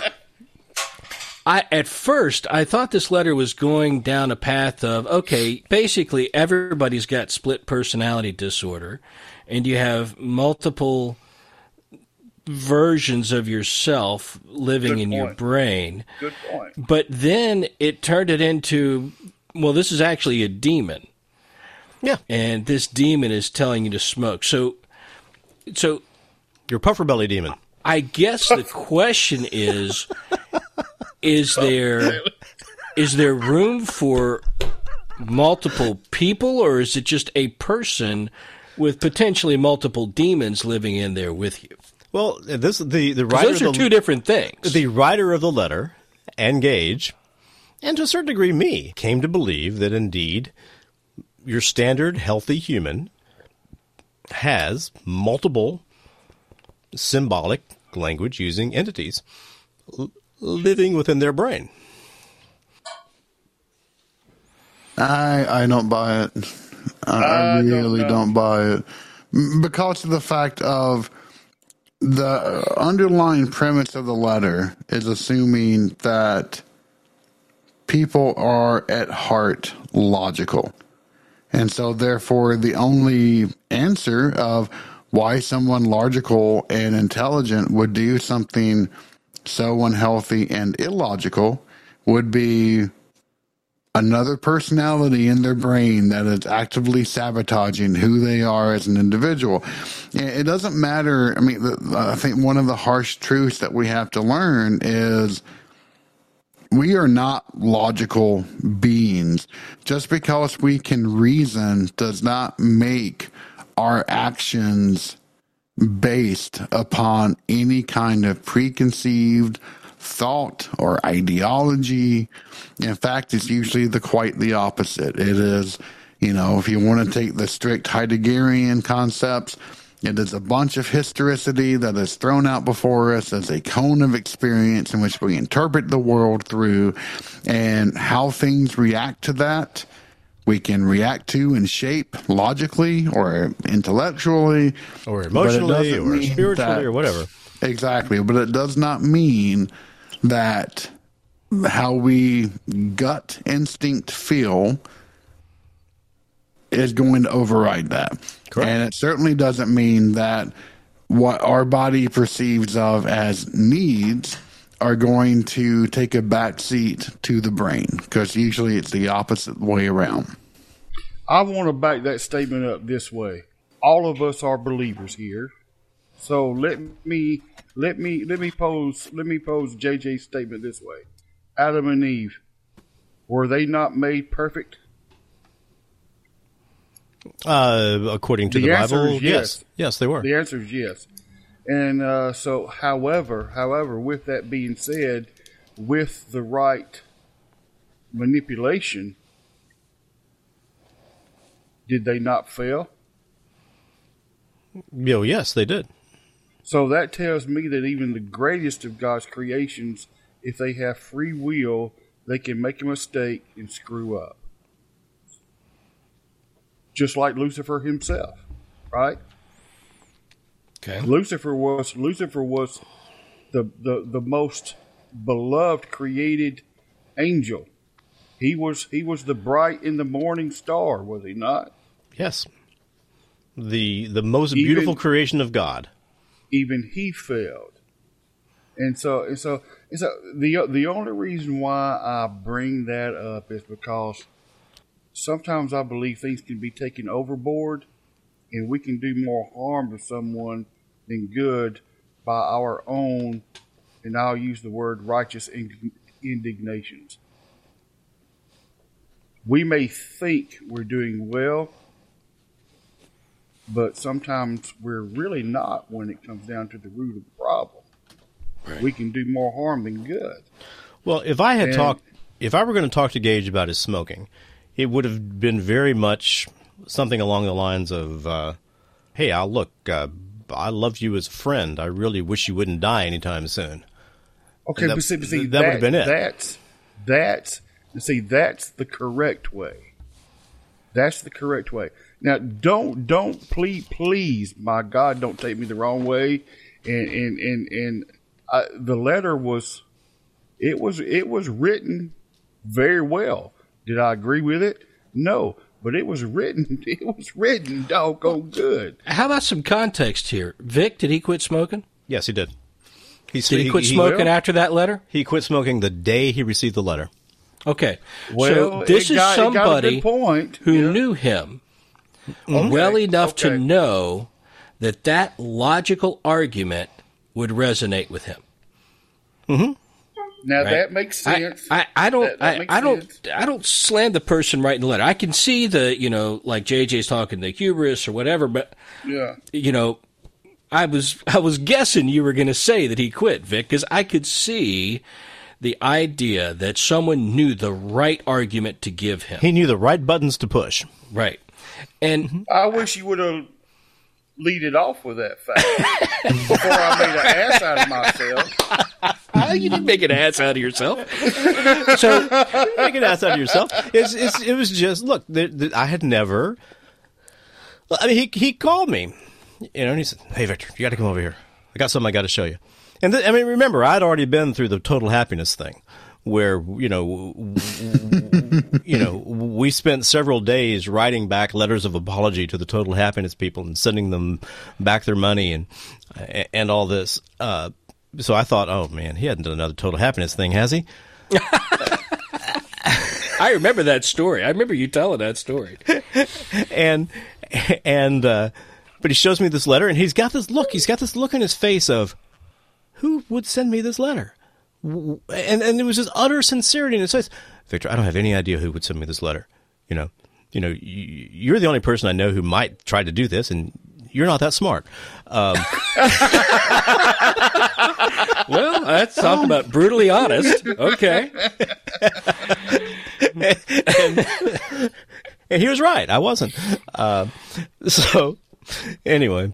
Well, I'm really stuck on something here, and we really haven't flushed it out. Victor, you said that you believe. Yes, I do. That the human brain can house multiple MSLUEs. Multiple MSLUEs. And so... What'd you just call me? Darn it, he's figuring out our code for him. Look, it's not just an MSLUE, it's dirty, stinking MSLUE. Come on, guys. Well, so how do you define one of these things? So what are you defining an MSLUE as? Well, first off, somebody's got to tell me what the heck an MSLUE is. Well, I'm a Georgia boy. What he's talking about is, look, there's a Victor. There's a controlling personality of Victor. Okay. There's a controlling mental construct that's pretty darn good at using language, pretty darn good at manipulating ideas, pretty darn good at lying both to himself and to other people, pretty darn good at realizing that there are certain moral standards that he should live up to, and only reasonably good at actually living up to them. As far as I know, that pretty much describes everybody. Exactly. That's me. That pretty much describes everybody. But I don't rule out the possibility that in the idle cycles of my brain, okay, like folding at home or Oh, SETI at home. Yeah, SETI at home. Right. Yeah, okay. Yep. Yeah, so when your computer's not busy doing something else, they'd take those cycles and they'd run the screensaver that's looking for signals. Looking for signals. Yep. Things like that. Right. Well, And folding proteins. folding proteins at Right. home. Yeah. Okay, so I'm aware that there's a lot of time when my brain isn't really doing very much at all. I'll get on the machine at the gym and I'm listening to Blurry Creatures, or I'm listening to George, or listen to something, listening to JJ. And man, my brain's not working very hard at all. So there's all kinds of time. So your brain don't. So what you're saying is your brain don't have to work to listen to JJ. It doesn't have to work to listen to a lot of things. You have to work to listen to a lot of things, but anyway, there's not much going on in there, and so I don't discount the possibility that other independent entities could arise. All right, and so that independent entity.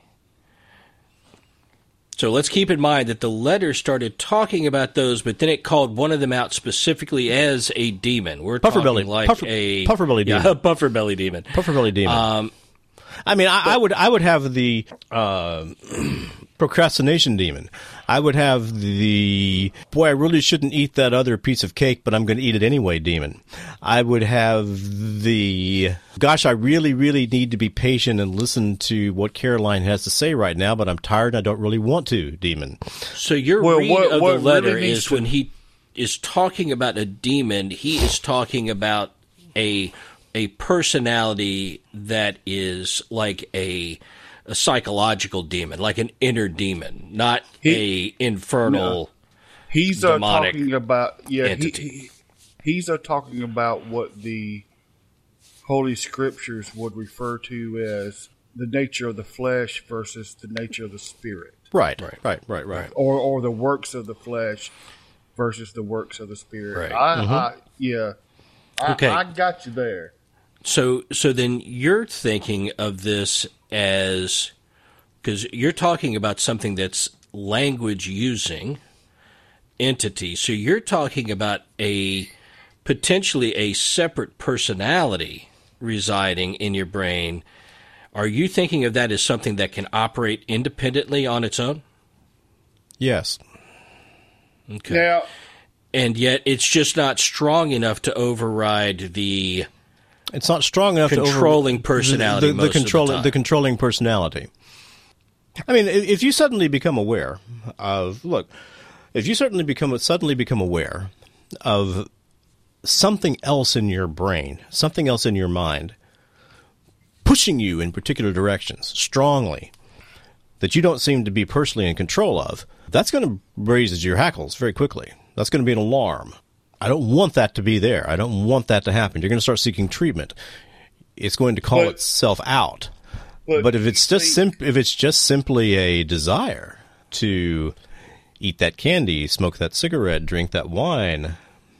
But do you think that takes it as far? All right, now take into consideration what I just said. Scripture-wise, we face a battle every day. Mm-hmm. The sins of the flesh or the works of the flesh versus the works of the spirit. We Correct. have that war going on all the inside time of us all the time. But to come to the point to where we say that we have different personalities, everyone does. I would have a hard time buying that because that's not a part of our creation. Correct. Well, and there's no real empirical evidence that this is the case, other than non-logical human behavior. That's the evidence. Well, I have a as hard time seeing a lot of people as logical. Yeah, true. We all have our moments of being and I'll be honest. I mean, part of the reason that this series of thoughts has lived in my mind as long as it has. Now, it'll make you think. Is simply you got my brain working. Because of the incredible mind that Gage had. He was an absolute force of nature. I mean, look, all of you guys are pretty darn smart, but, Gage was Isaac Newton level smart. I mean, I'm really talking an intellect, of that level. Mm-hmm. And when you run into look, I know JJ's run into people like that. Various professors you've had. These people as far as I'm concerned, JJ's one of those intellects, I believe, already. But you've talked, JJ, about running into intellects that are almost transcendent in their ability to put together and manipulate ideas. Absolutely. Yeah. It really, really has an impact on you when you run into that.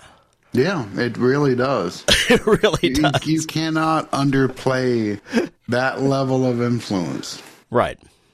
So so what you're saying? There's people that are so intellectual they can't put together an idea. Is that what you're saying? No. That their level of being able to put together thoughts and ideas around the world is so far above your own comprehension, or at least to be able to rationalize it in an easy way, that it's easy to become awed by that. Yes. For example, one of my major professors in college, Dr. Hall, the man had such an instinctual ability to understand ancient languages. He could play with them almost as easily as he could English. You could take a passage in Hebrew, biblical Hebrew, and come up with 10 different ways to translate a simple passage. And grammatically, they are all correct. And it was awe-inspiring to behold. And if someone like that had an idea, that it would be easy to be influenced by that. And I can definitely understand that aspect of it very well. And I am nowhere near that caliber. My God, if I had a fraction of the ability that Dr. Hall had, I would consider myself done in life. I'm like, yep, I've reached the pinnacle. I'm good to go. You can go over there now. But to me, the idea is wrong-headed. And this is after I just had a quick conference with my own puffer demon named Belfelgor. Belfelgor. It is a very... I'm glad you gave him a name. What did Belfelgor say about it? Oh, he laughed, and we enjoyed ourselves together for a little I was bit. about to say, demons aren't really real. Good. Belfelgor is actually the name of the demon that I have been called before, because it so quickly, like the description of it, resembles me a great deal. Anyway, that's neither here nor there. Greetings again, this is Cedric Dankworth Smythe. They're keeping me rather busy this evening. You've probably seen an engraving that shows Belphegor. He is, after all, the demon of the toilet. In this famous engraving, he is sitting on a wooden toilet with the toilet cover on the ground next to him. What's most interesting is that he is holding his tail up out of the way, as if he doesn't have voluntary control of what the tail does. Perhaps it was paralyzed.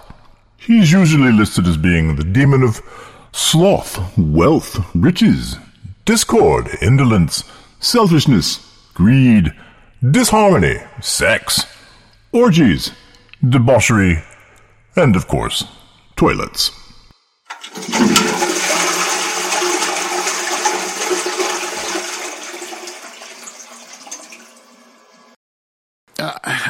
I don't think that you have to go to that level of an extreme to be able to explain illogical behavior, or behavior that can be potentially destructive to a human being. Mm-hmm. And I would attribute it to a few different things. The first is this ray of experience, if you want to call it. A second is, the older I get, the more I do notice this level of inconsistency within myself. Yeah. And I have kind of abandoned the idea that I, as a singular individual, still exists. The person from my childhood is no longer there. The person from my college years is no longer there. And the person from my 30s is no longer there. I am a different being than I was. I share many similarities to those, but I am not the same. And I don't know if I would maybe go so far as the Buddhist idea of a fleeting moment-to-moment existence. You're a flowing river, and at any point you stop the river, it's different from the river has ever been before or ever will be again. I wouldn't go that far, but I also don't think that I think there is a core of experience that makes up who I am, but that experience is altered and shifted based upon the given set of experiences that are currently in play, the things that shape your day-to-day existence. They will color everything. And that, combined with your natural reaction to things, may be able to explain that. I'm not saying that it does, because I don't know that for 100% fact, but it makes more sense to me than an idea that there are multiple personalities that reside with only a central figure playing the director role. So I would agree. I view, although I guess it depends on how you define you, what you are. I view myself as the culmination of all of my experiences, all of what I've learned, all of what I've experienced over time, and it's patterns. Over time, the more of a certain pattern that pops up in your life, the more weight that you give it. Mm-hmm. I look at flaws in my personality. I look at tendencies that I may have. And what I've figured out as I've gotten older is it's much easier for me to see where those patterns began in my life. I can look back and see what happened in my childhood that began that path, that began that weighted pattern of a certain thing, whether it was drinking or partying or reading or whatever it is. You have an experience. Because of that experience, you build onto it with more things of that similar nature, and it builds weight in your personality. And then you have other experiences that may cause it to have less weight in your personality over time. But there are roots to who we are in our history that are, I think, as you get older, are fairly easy to see. Oh, yeah. Now, I could see a concept where a certain set of patterns that you've built up over time based on experience is almost like a sub-process to me, right? The person who has this personality, right? When you go out to a bar, you put on a facade that's different than the facade you put on when you go to church, right? You act differently, you respond differently, you speak differently. It's still you, right? But you have a different persona that you take on. Now, I could see where, from a psychology, perhaps, the perspective, you could break, and one of those personas could take more control of who you are, right? And maybe that's what multiple personality disorder, I don't know how any of that stuff works, but it's like the different personas gather control of their own. They each start operating independently, as opposed to it just being a shifting facade of who you are. It becomes its own thing. Well, I want to go to the very meat of what I just heard you said. And let me let me say it this way. It reminds me of St. Paul telling us that with everything that goes wrong in our lives, with all the struggles, with all the trials and tribulations, he says that's why we take joy in our trials and tribulations, knowing that it produces patience, and patience character. So everything that we go through, I would not even dare say that it's another personality, but it is. I mean, come on, David. It's just life. Yeah, but what I'm saying is, let's say that you like to go shoot pool. Okay. Yeah, and I'm in a gonna pool lose hall sometimes. for a while. Yeah, I'm gonna lose sometimes. You know, I'll take you out to a pool hall. We'll shoot some pool. Friendly little game. Yeah, yeah, right. No, I worked in a pool hall for a while when I was younger, and there's a certain way you act around the people that you're hanging out with when you're at the pool hall. Maybe a certain swagger, a certain speech, and so on. Mm-hmm. And we got to be the man.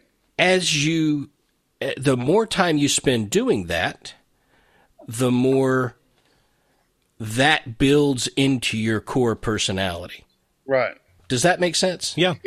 That's what I mean by it, right? It does, but it does not mean that we got another separate identity. I don't think so. I'm saying that I think there are ways that maybe you could break and it could become a personal, separate identifier, right. But that's a mental health problem.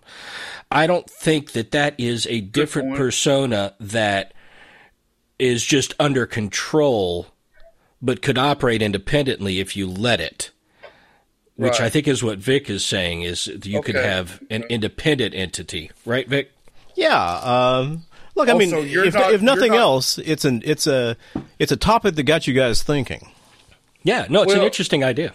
Well, I want to make sure that Vic's not talking about we all have multiple personality disorder.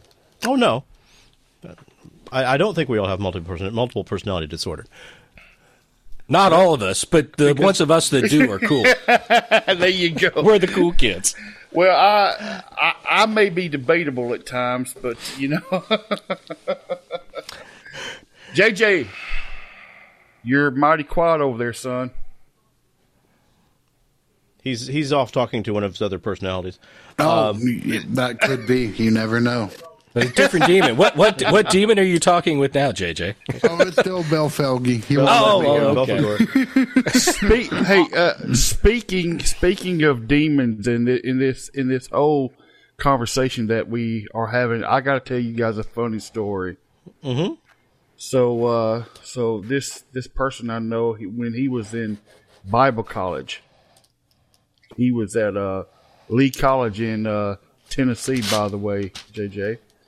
And this was back in the 80s where we had a demon for everything, and he was I'm sorry, you guys are going to get a kick out of this. He was at a vending machine one day, and a Coca-Cola machine took his 50 cents and didn't give him his Coca-Cola. Mm-hmm. This guy laid hands on this Coke machine and tried to cast the demon of stealing out of a Coke machine. Evil coin stealing demon, come out! And there you go. Did it work? No. Oh, okay. Because if it did, that would have been an even better story. I mean, for real. And some people wonder why we Christians have a bad rap sometimes. Bad rap? Because you're stupid as hell. That's why. I mean, okay. I'm gonna cast that demon out of that Coke machine. Be gone, thieving Coke stealer. And then the Coke drops. That would just be perfect. Now that would have been awesome if it did.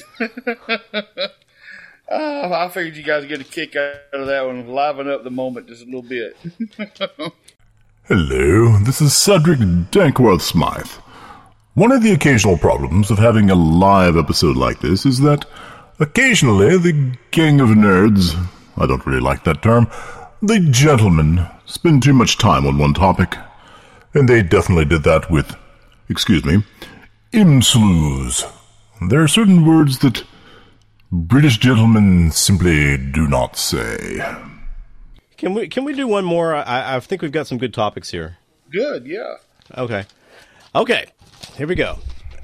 So JJ was started to say something, but then he was abducted by aliens, didn't finish it. No. I've That got all my him. pieces out. Your pieces out, okay.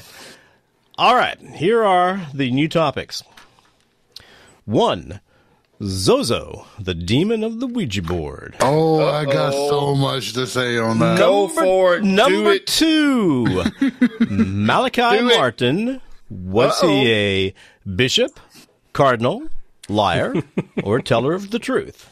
Are you trying to Tell her the truth. talk to my split personality? There you go. Number 3. Why was the risen Christ not recognized? Whoa. Number 4. The vision of Leo XIII in the Vatican. Number 5. The chronovisor. The chronovisor. Number 6. Flat eartherism. Oh my god. Hey, did I do a good job with this list or what, guys? I mean, Hey, I just want to point out, okay, that Vic made this whole big thing about we're going to try Vic's interspersed with Dave's way of doing it. I lied. And it's all been Vic's way the whole time. Man, these topics are... That's my prevarication demon. So I will tell you, all this these is topics the are awesome. singular greatest single draw that we have ever had of amazing topics. Like, I wish to God this was the first one. Can we do all of them? That's what I'm saying. Do all of them we from would the just very do beginning. every single one of them in a line. Okay, we'll lay it out for the. I mean, so the next. Let's do one and then do the others. Okay, all in a you row guys fight it next out. I don't care which one we do. I could talk about any of these, but I defer. I gotta JJ? do Zozo. Oh, good. Okay. Good. I was hoping you'd do Ouija Zozo. board. Yes. So I actually did an entire episode. I went on Cookville Ghost Hunters, and if y'all have not listened to Brandon's podcast, it is quite good. He is another Tennessee boy. He's actually, as the name implies, from Cookville, Tennessee. And we've had a lot of fun talking over the past couple of years as I've gotten to know him. But anyway, we did an episode together all about Zozo. And I have seen TikTokers to this day in the horror space who claim that, oh, if I mention the name Zozo to this day, then my house just gets all kinds of paranormal activity, blah, blah, blah. And I have never called such bullshit, and I don't mean to use that term lightly, in my entire life. Zozo is another example of creepypasta. That's how it started its life. It is a story of the demon of the Ouija board, and it is the one that whenever you talk to any spirit, that's who you're really speaking with, is Zozo. If you give any credence to the story of Annabelle, of the Warrens, you instantly cannot believe that Zozo is real, or at least is not the only thing that exists out there. But more than that, to think that there is only one entity and that this is the major overriding thing, that it's the archdemon of all portals that leads a humanity through a wooden board with a planchette, is sheer idiocy. And I will be happy to debate anyone on this particular topic. The idea of Zozo infuriates me beyond all belief. I will say that Ouija boards are extremely dangerous. I will never mess with one. I did as a kid. Thank goodness nothing bad happened. I don't want to mess with it. I don't even do kakuri-san, which is the Japanese version of a Ouija board that's played with a piece of paper, the hiragana alphabet, and a 5-yen coin, which has a hole in the middle of it, so it looks like a planchette. I don't even mess with that. So, but the danger in Ouija boards is that if you go around opening doors and you don't know how to close them, I'm not saying that every time you use a Ouija board and something happens that it's a demon. That's ridiculous. Same thing about Zozo. But the possibility of encountering the preternatural is never zero. And you put yourself in great harm by playing a game. Yeah. I'll leave it at that. Well, okay. Let me, as much as I agree with you, I'm going to go there and try to be devil's advocate. How about that? A lot of people proclaim that Zozo is one of the same with Pazuzu. And that is absolutely incorrect. And they also proclaim that Zozo or Pazuzu was the one that possessed the real life Roland Doe from the movie The Little Boy that the movie The Exorcist was founded upon. No, actually, that's not true. So, this is where it gets a little interesting. Pazuzu has gotten a horribly bad rap ever since The Exorcist. And that's because they were looking for physical media that might represent the idea of an ancient evil. And someone discovered a statue of Pazuzu, and that's what they went with. Pazuzu is a demon, but demons in Mesopotamia are a vastly different breed of things. Pazuzu specifically is a protector demon. He was actually the one that guarded against his Irving Finkel thinks that it was his estranged or divorced wife, Lamashtu, who would go around breathing in the night air and hunting for infants in order to devour. And people would hang up a statue of Pazuzu over their door mantles or in windowsills, and that would keep Lamashtu at bay. You can actually find very similar traditions in Ethiopia now, where people, women who are pregnant, will get Debtera to write these magical scrolls that they wear around their neck, and that protects them against Debtera. No, not Debtera, from Shotalai, which are this race of baby-killing demons, which might as well be lifted from Mesopotamia for how closely they're interrelated. But semantically, Zozo has two Z's. That doesn't mean it's related to Pazuzu. In fact, there's no way from the name Pazuzu you could ever derive Zozo. It just doesn't happen. It's like saying JoJo and JJ, oh, they must be absolutely related, and I am definitely not JoJo. So it's the exact same kind of linguistic principle to the matter. But yeah, people will make all kinds of claims, but it's not true. And the fact that Pazuzu is just getting further slandered, just Can I take this? Can I take us on a tangent? Take us on a tangent, man. Go for it. All right. Here's my question. With all you just said, you often hear that from a Christian perspective, the gods of other religions are the demons of Christianity. In other words, these are not gods.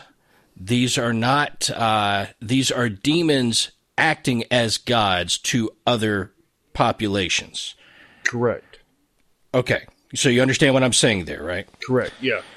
So now, let's say that Pazuzu is this thing in Mesopotamian religion or history, but that is how it's acting for that population. That is not necessarily what it is from a Christian perspective.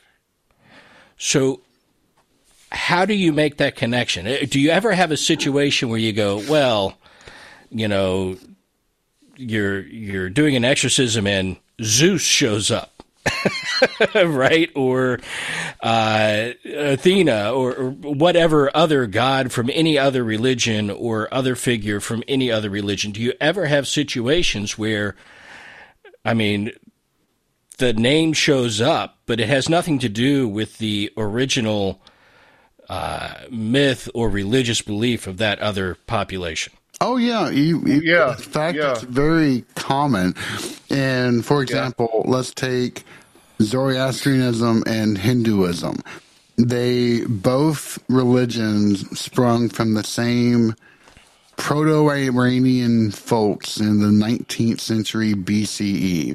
Zoroastrianism has the oldest religious text of any religion that we have proof of. And the god of Zoroastrianism, Ahura Mazda, is one of the principal demons in Hinduism, and vice versa. So it's a very common PR tactic of a religion to adopt the inverse religion and make all of their deities demons and vice versa. Pazuzu, however, is kind of a special case because although he played the role of a protector, he was still a demon. Like, he was a demon of the wind, and wind is pernicious and capricious by nature. And so he could cause damage the same way he could he could help protect. But there was always that mixture of the two. You never quite knew what you were going to get with Pazuzu, but it could be either one. But he definitely hated Lamashtu, and so you could depend upon his hatred to protect you, if not his goodwill. So it's not quite the same thing in that front.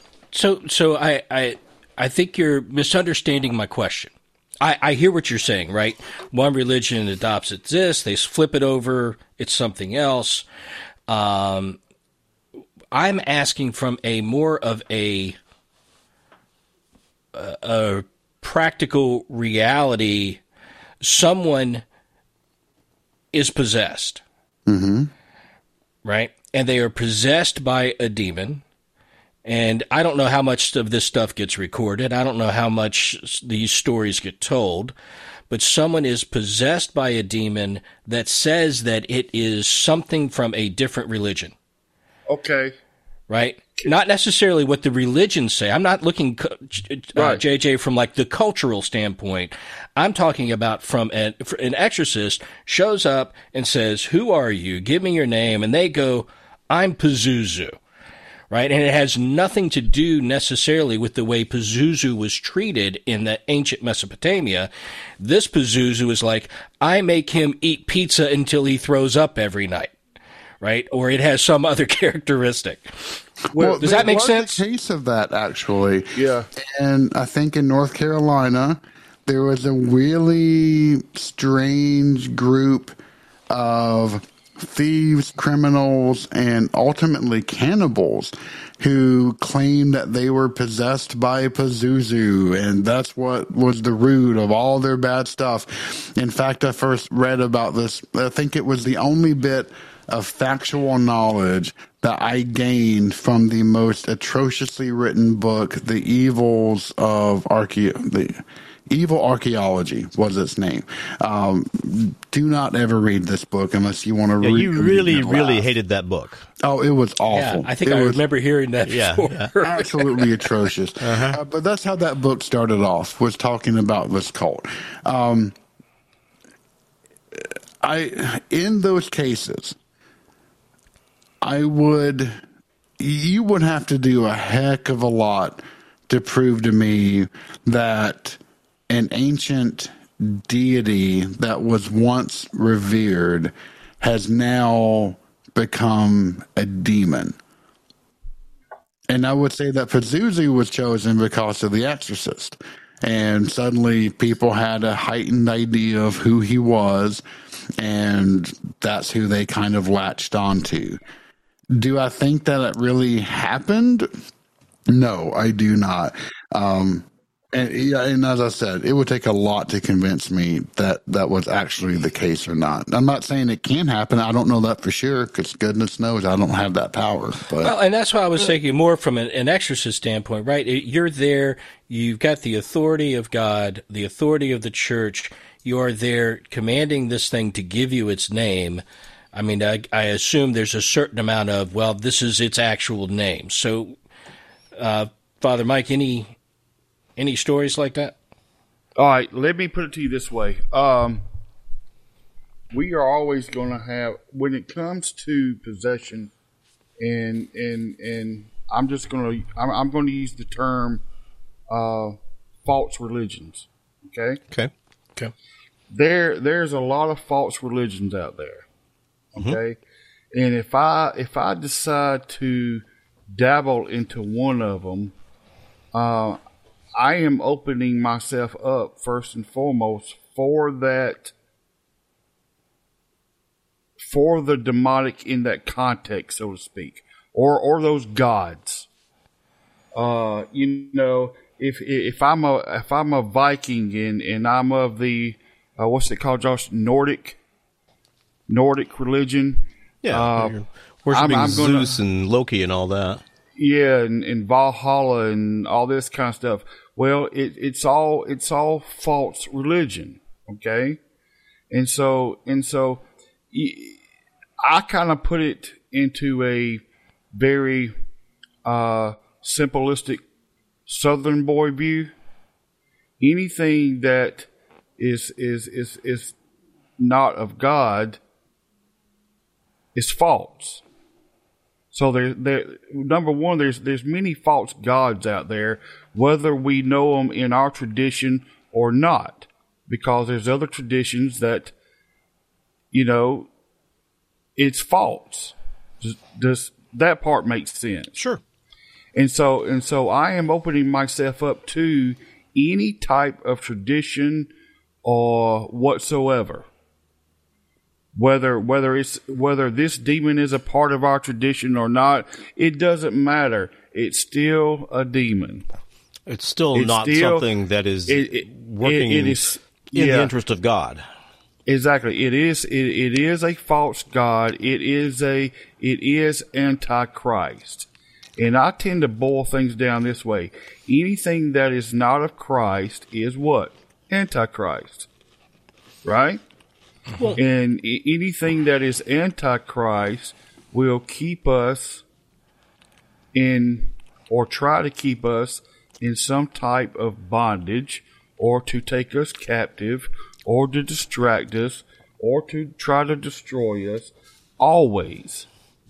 And so I can understand why someone, if you're in the middle of an exorcism and they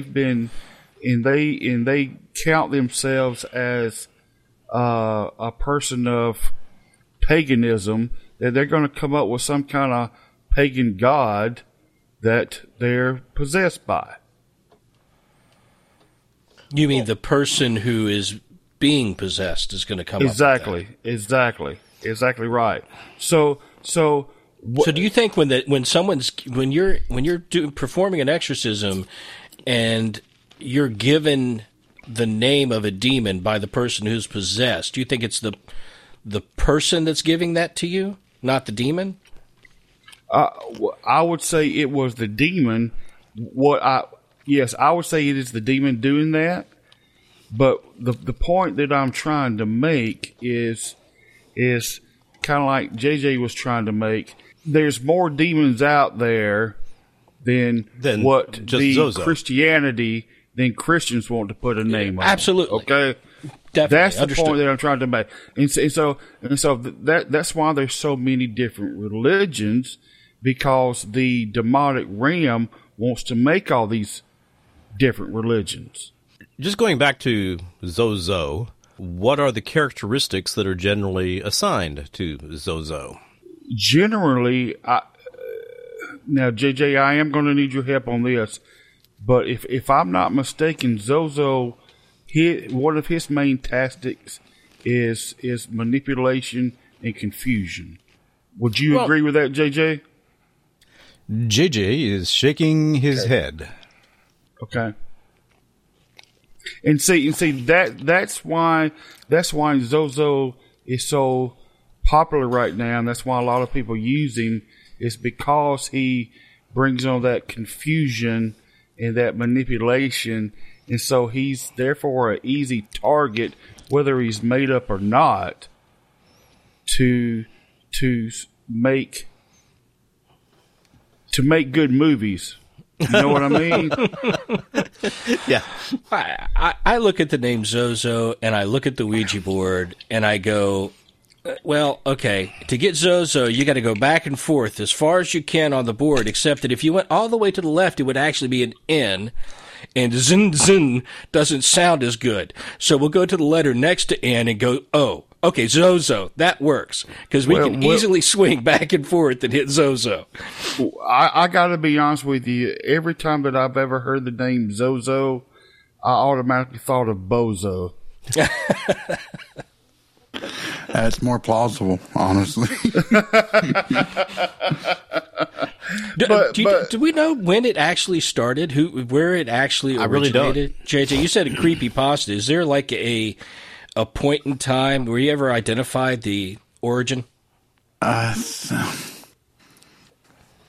While you're thinking about that, I got a question, and I'm sorry to admit that I don't know what you're talking about. What in the world is creepypasta? Oh, okay.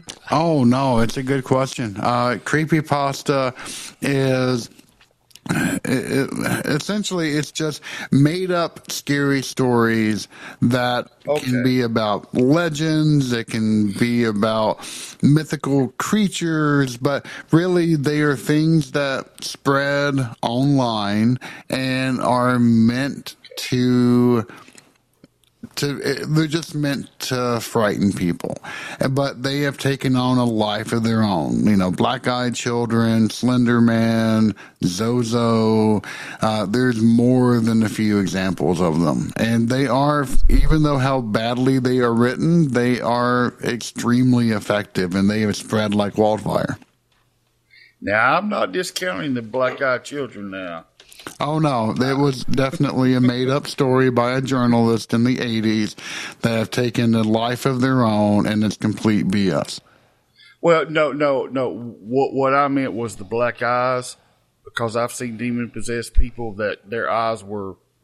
Oh, no, I'm not denying that aspect. I'm just saying that the idea that Black-Eyed Children it's usually two at the time that will come up to your door and ask for permission to be in, and they play very much by vampire roles, that I can't come into your house unless you explicitly invite me, and then bad things happen if you do, blah, blah, blah. So, yeah.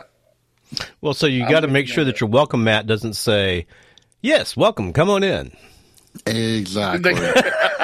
Although I will say that Jim Butcher had probably the best explanation of where that idea could have come from.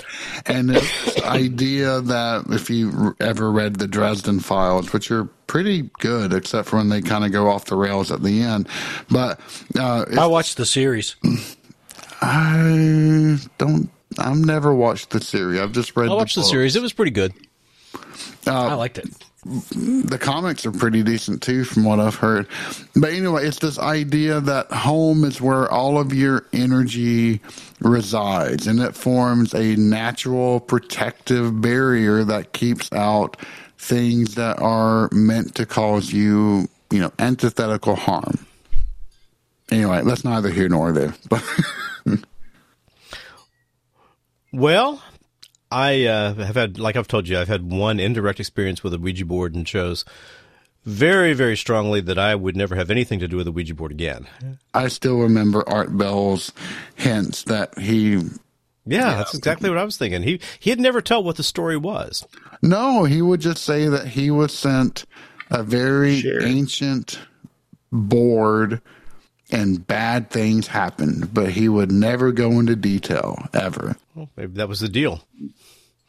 Don't tell about me and I won't bother you anymore. Exactly. So, well, gentlemen, I think we've done a pretty good rundown tonight. Hey, before we end, can Josh share something? No. Yeah. No, never. No. Of course Josh can share something. What you want to share, Josh? Josh is as much a part of this as anyone else is, so heck right. yeah. Absolutely. It was just a crazy thought about Zozo. The way Dad was describing it, I immediately thought the words scapegoat. Okay. And that reminded me of the passage in Leviticus about Azazel being the scapegoat. That's true. What word did you just say? Azazel. Azazel. Sergeant. Okay, Josh, that was your last time. You can't talk anymore now, see? Azazel. You blew it, buddy. No.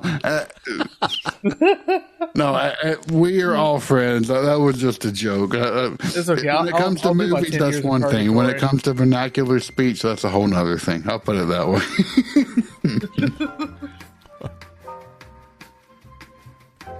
Hello again, everybody.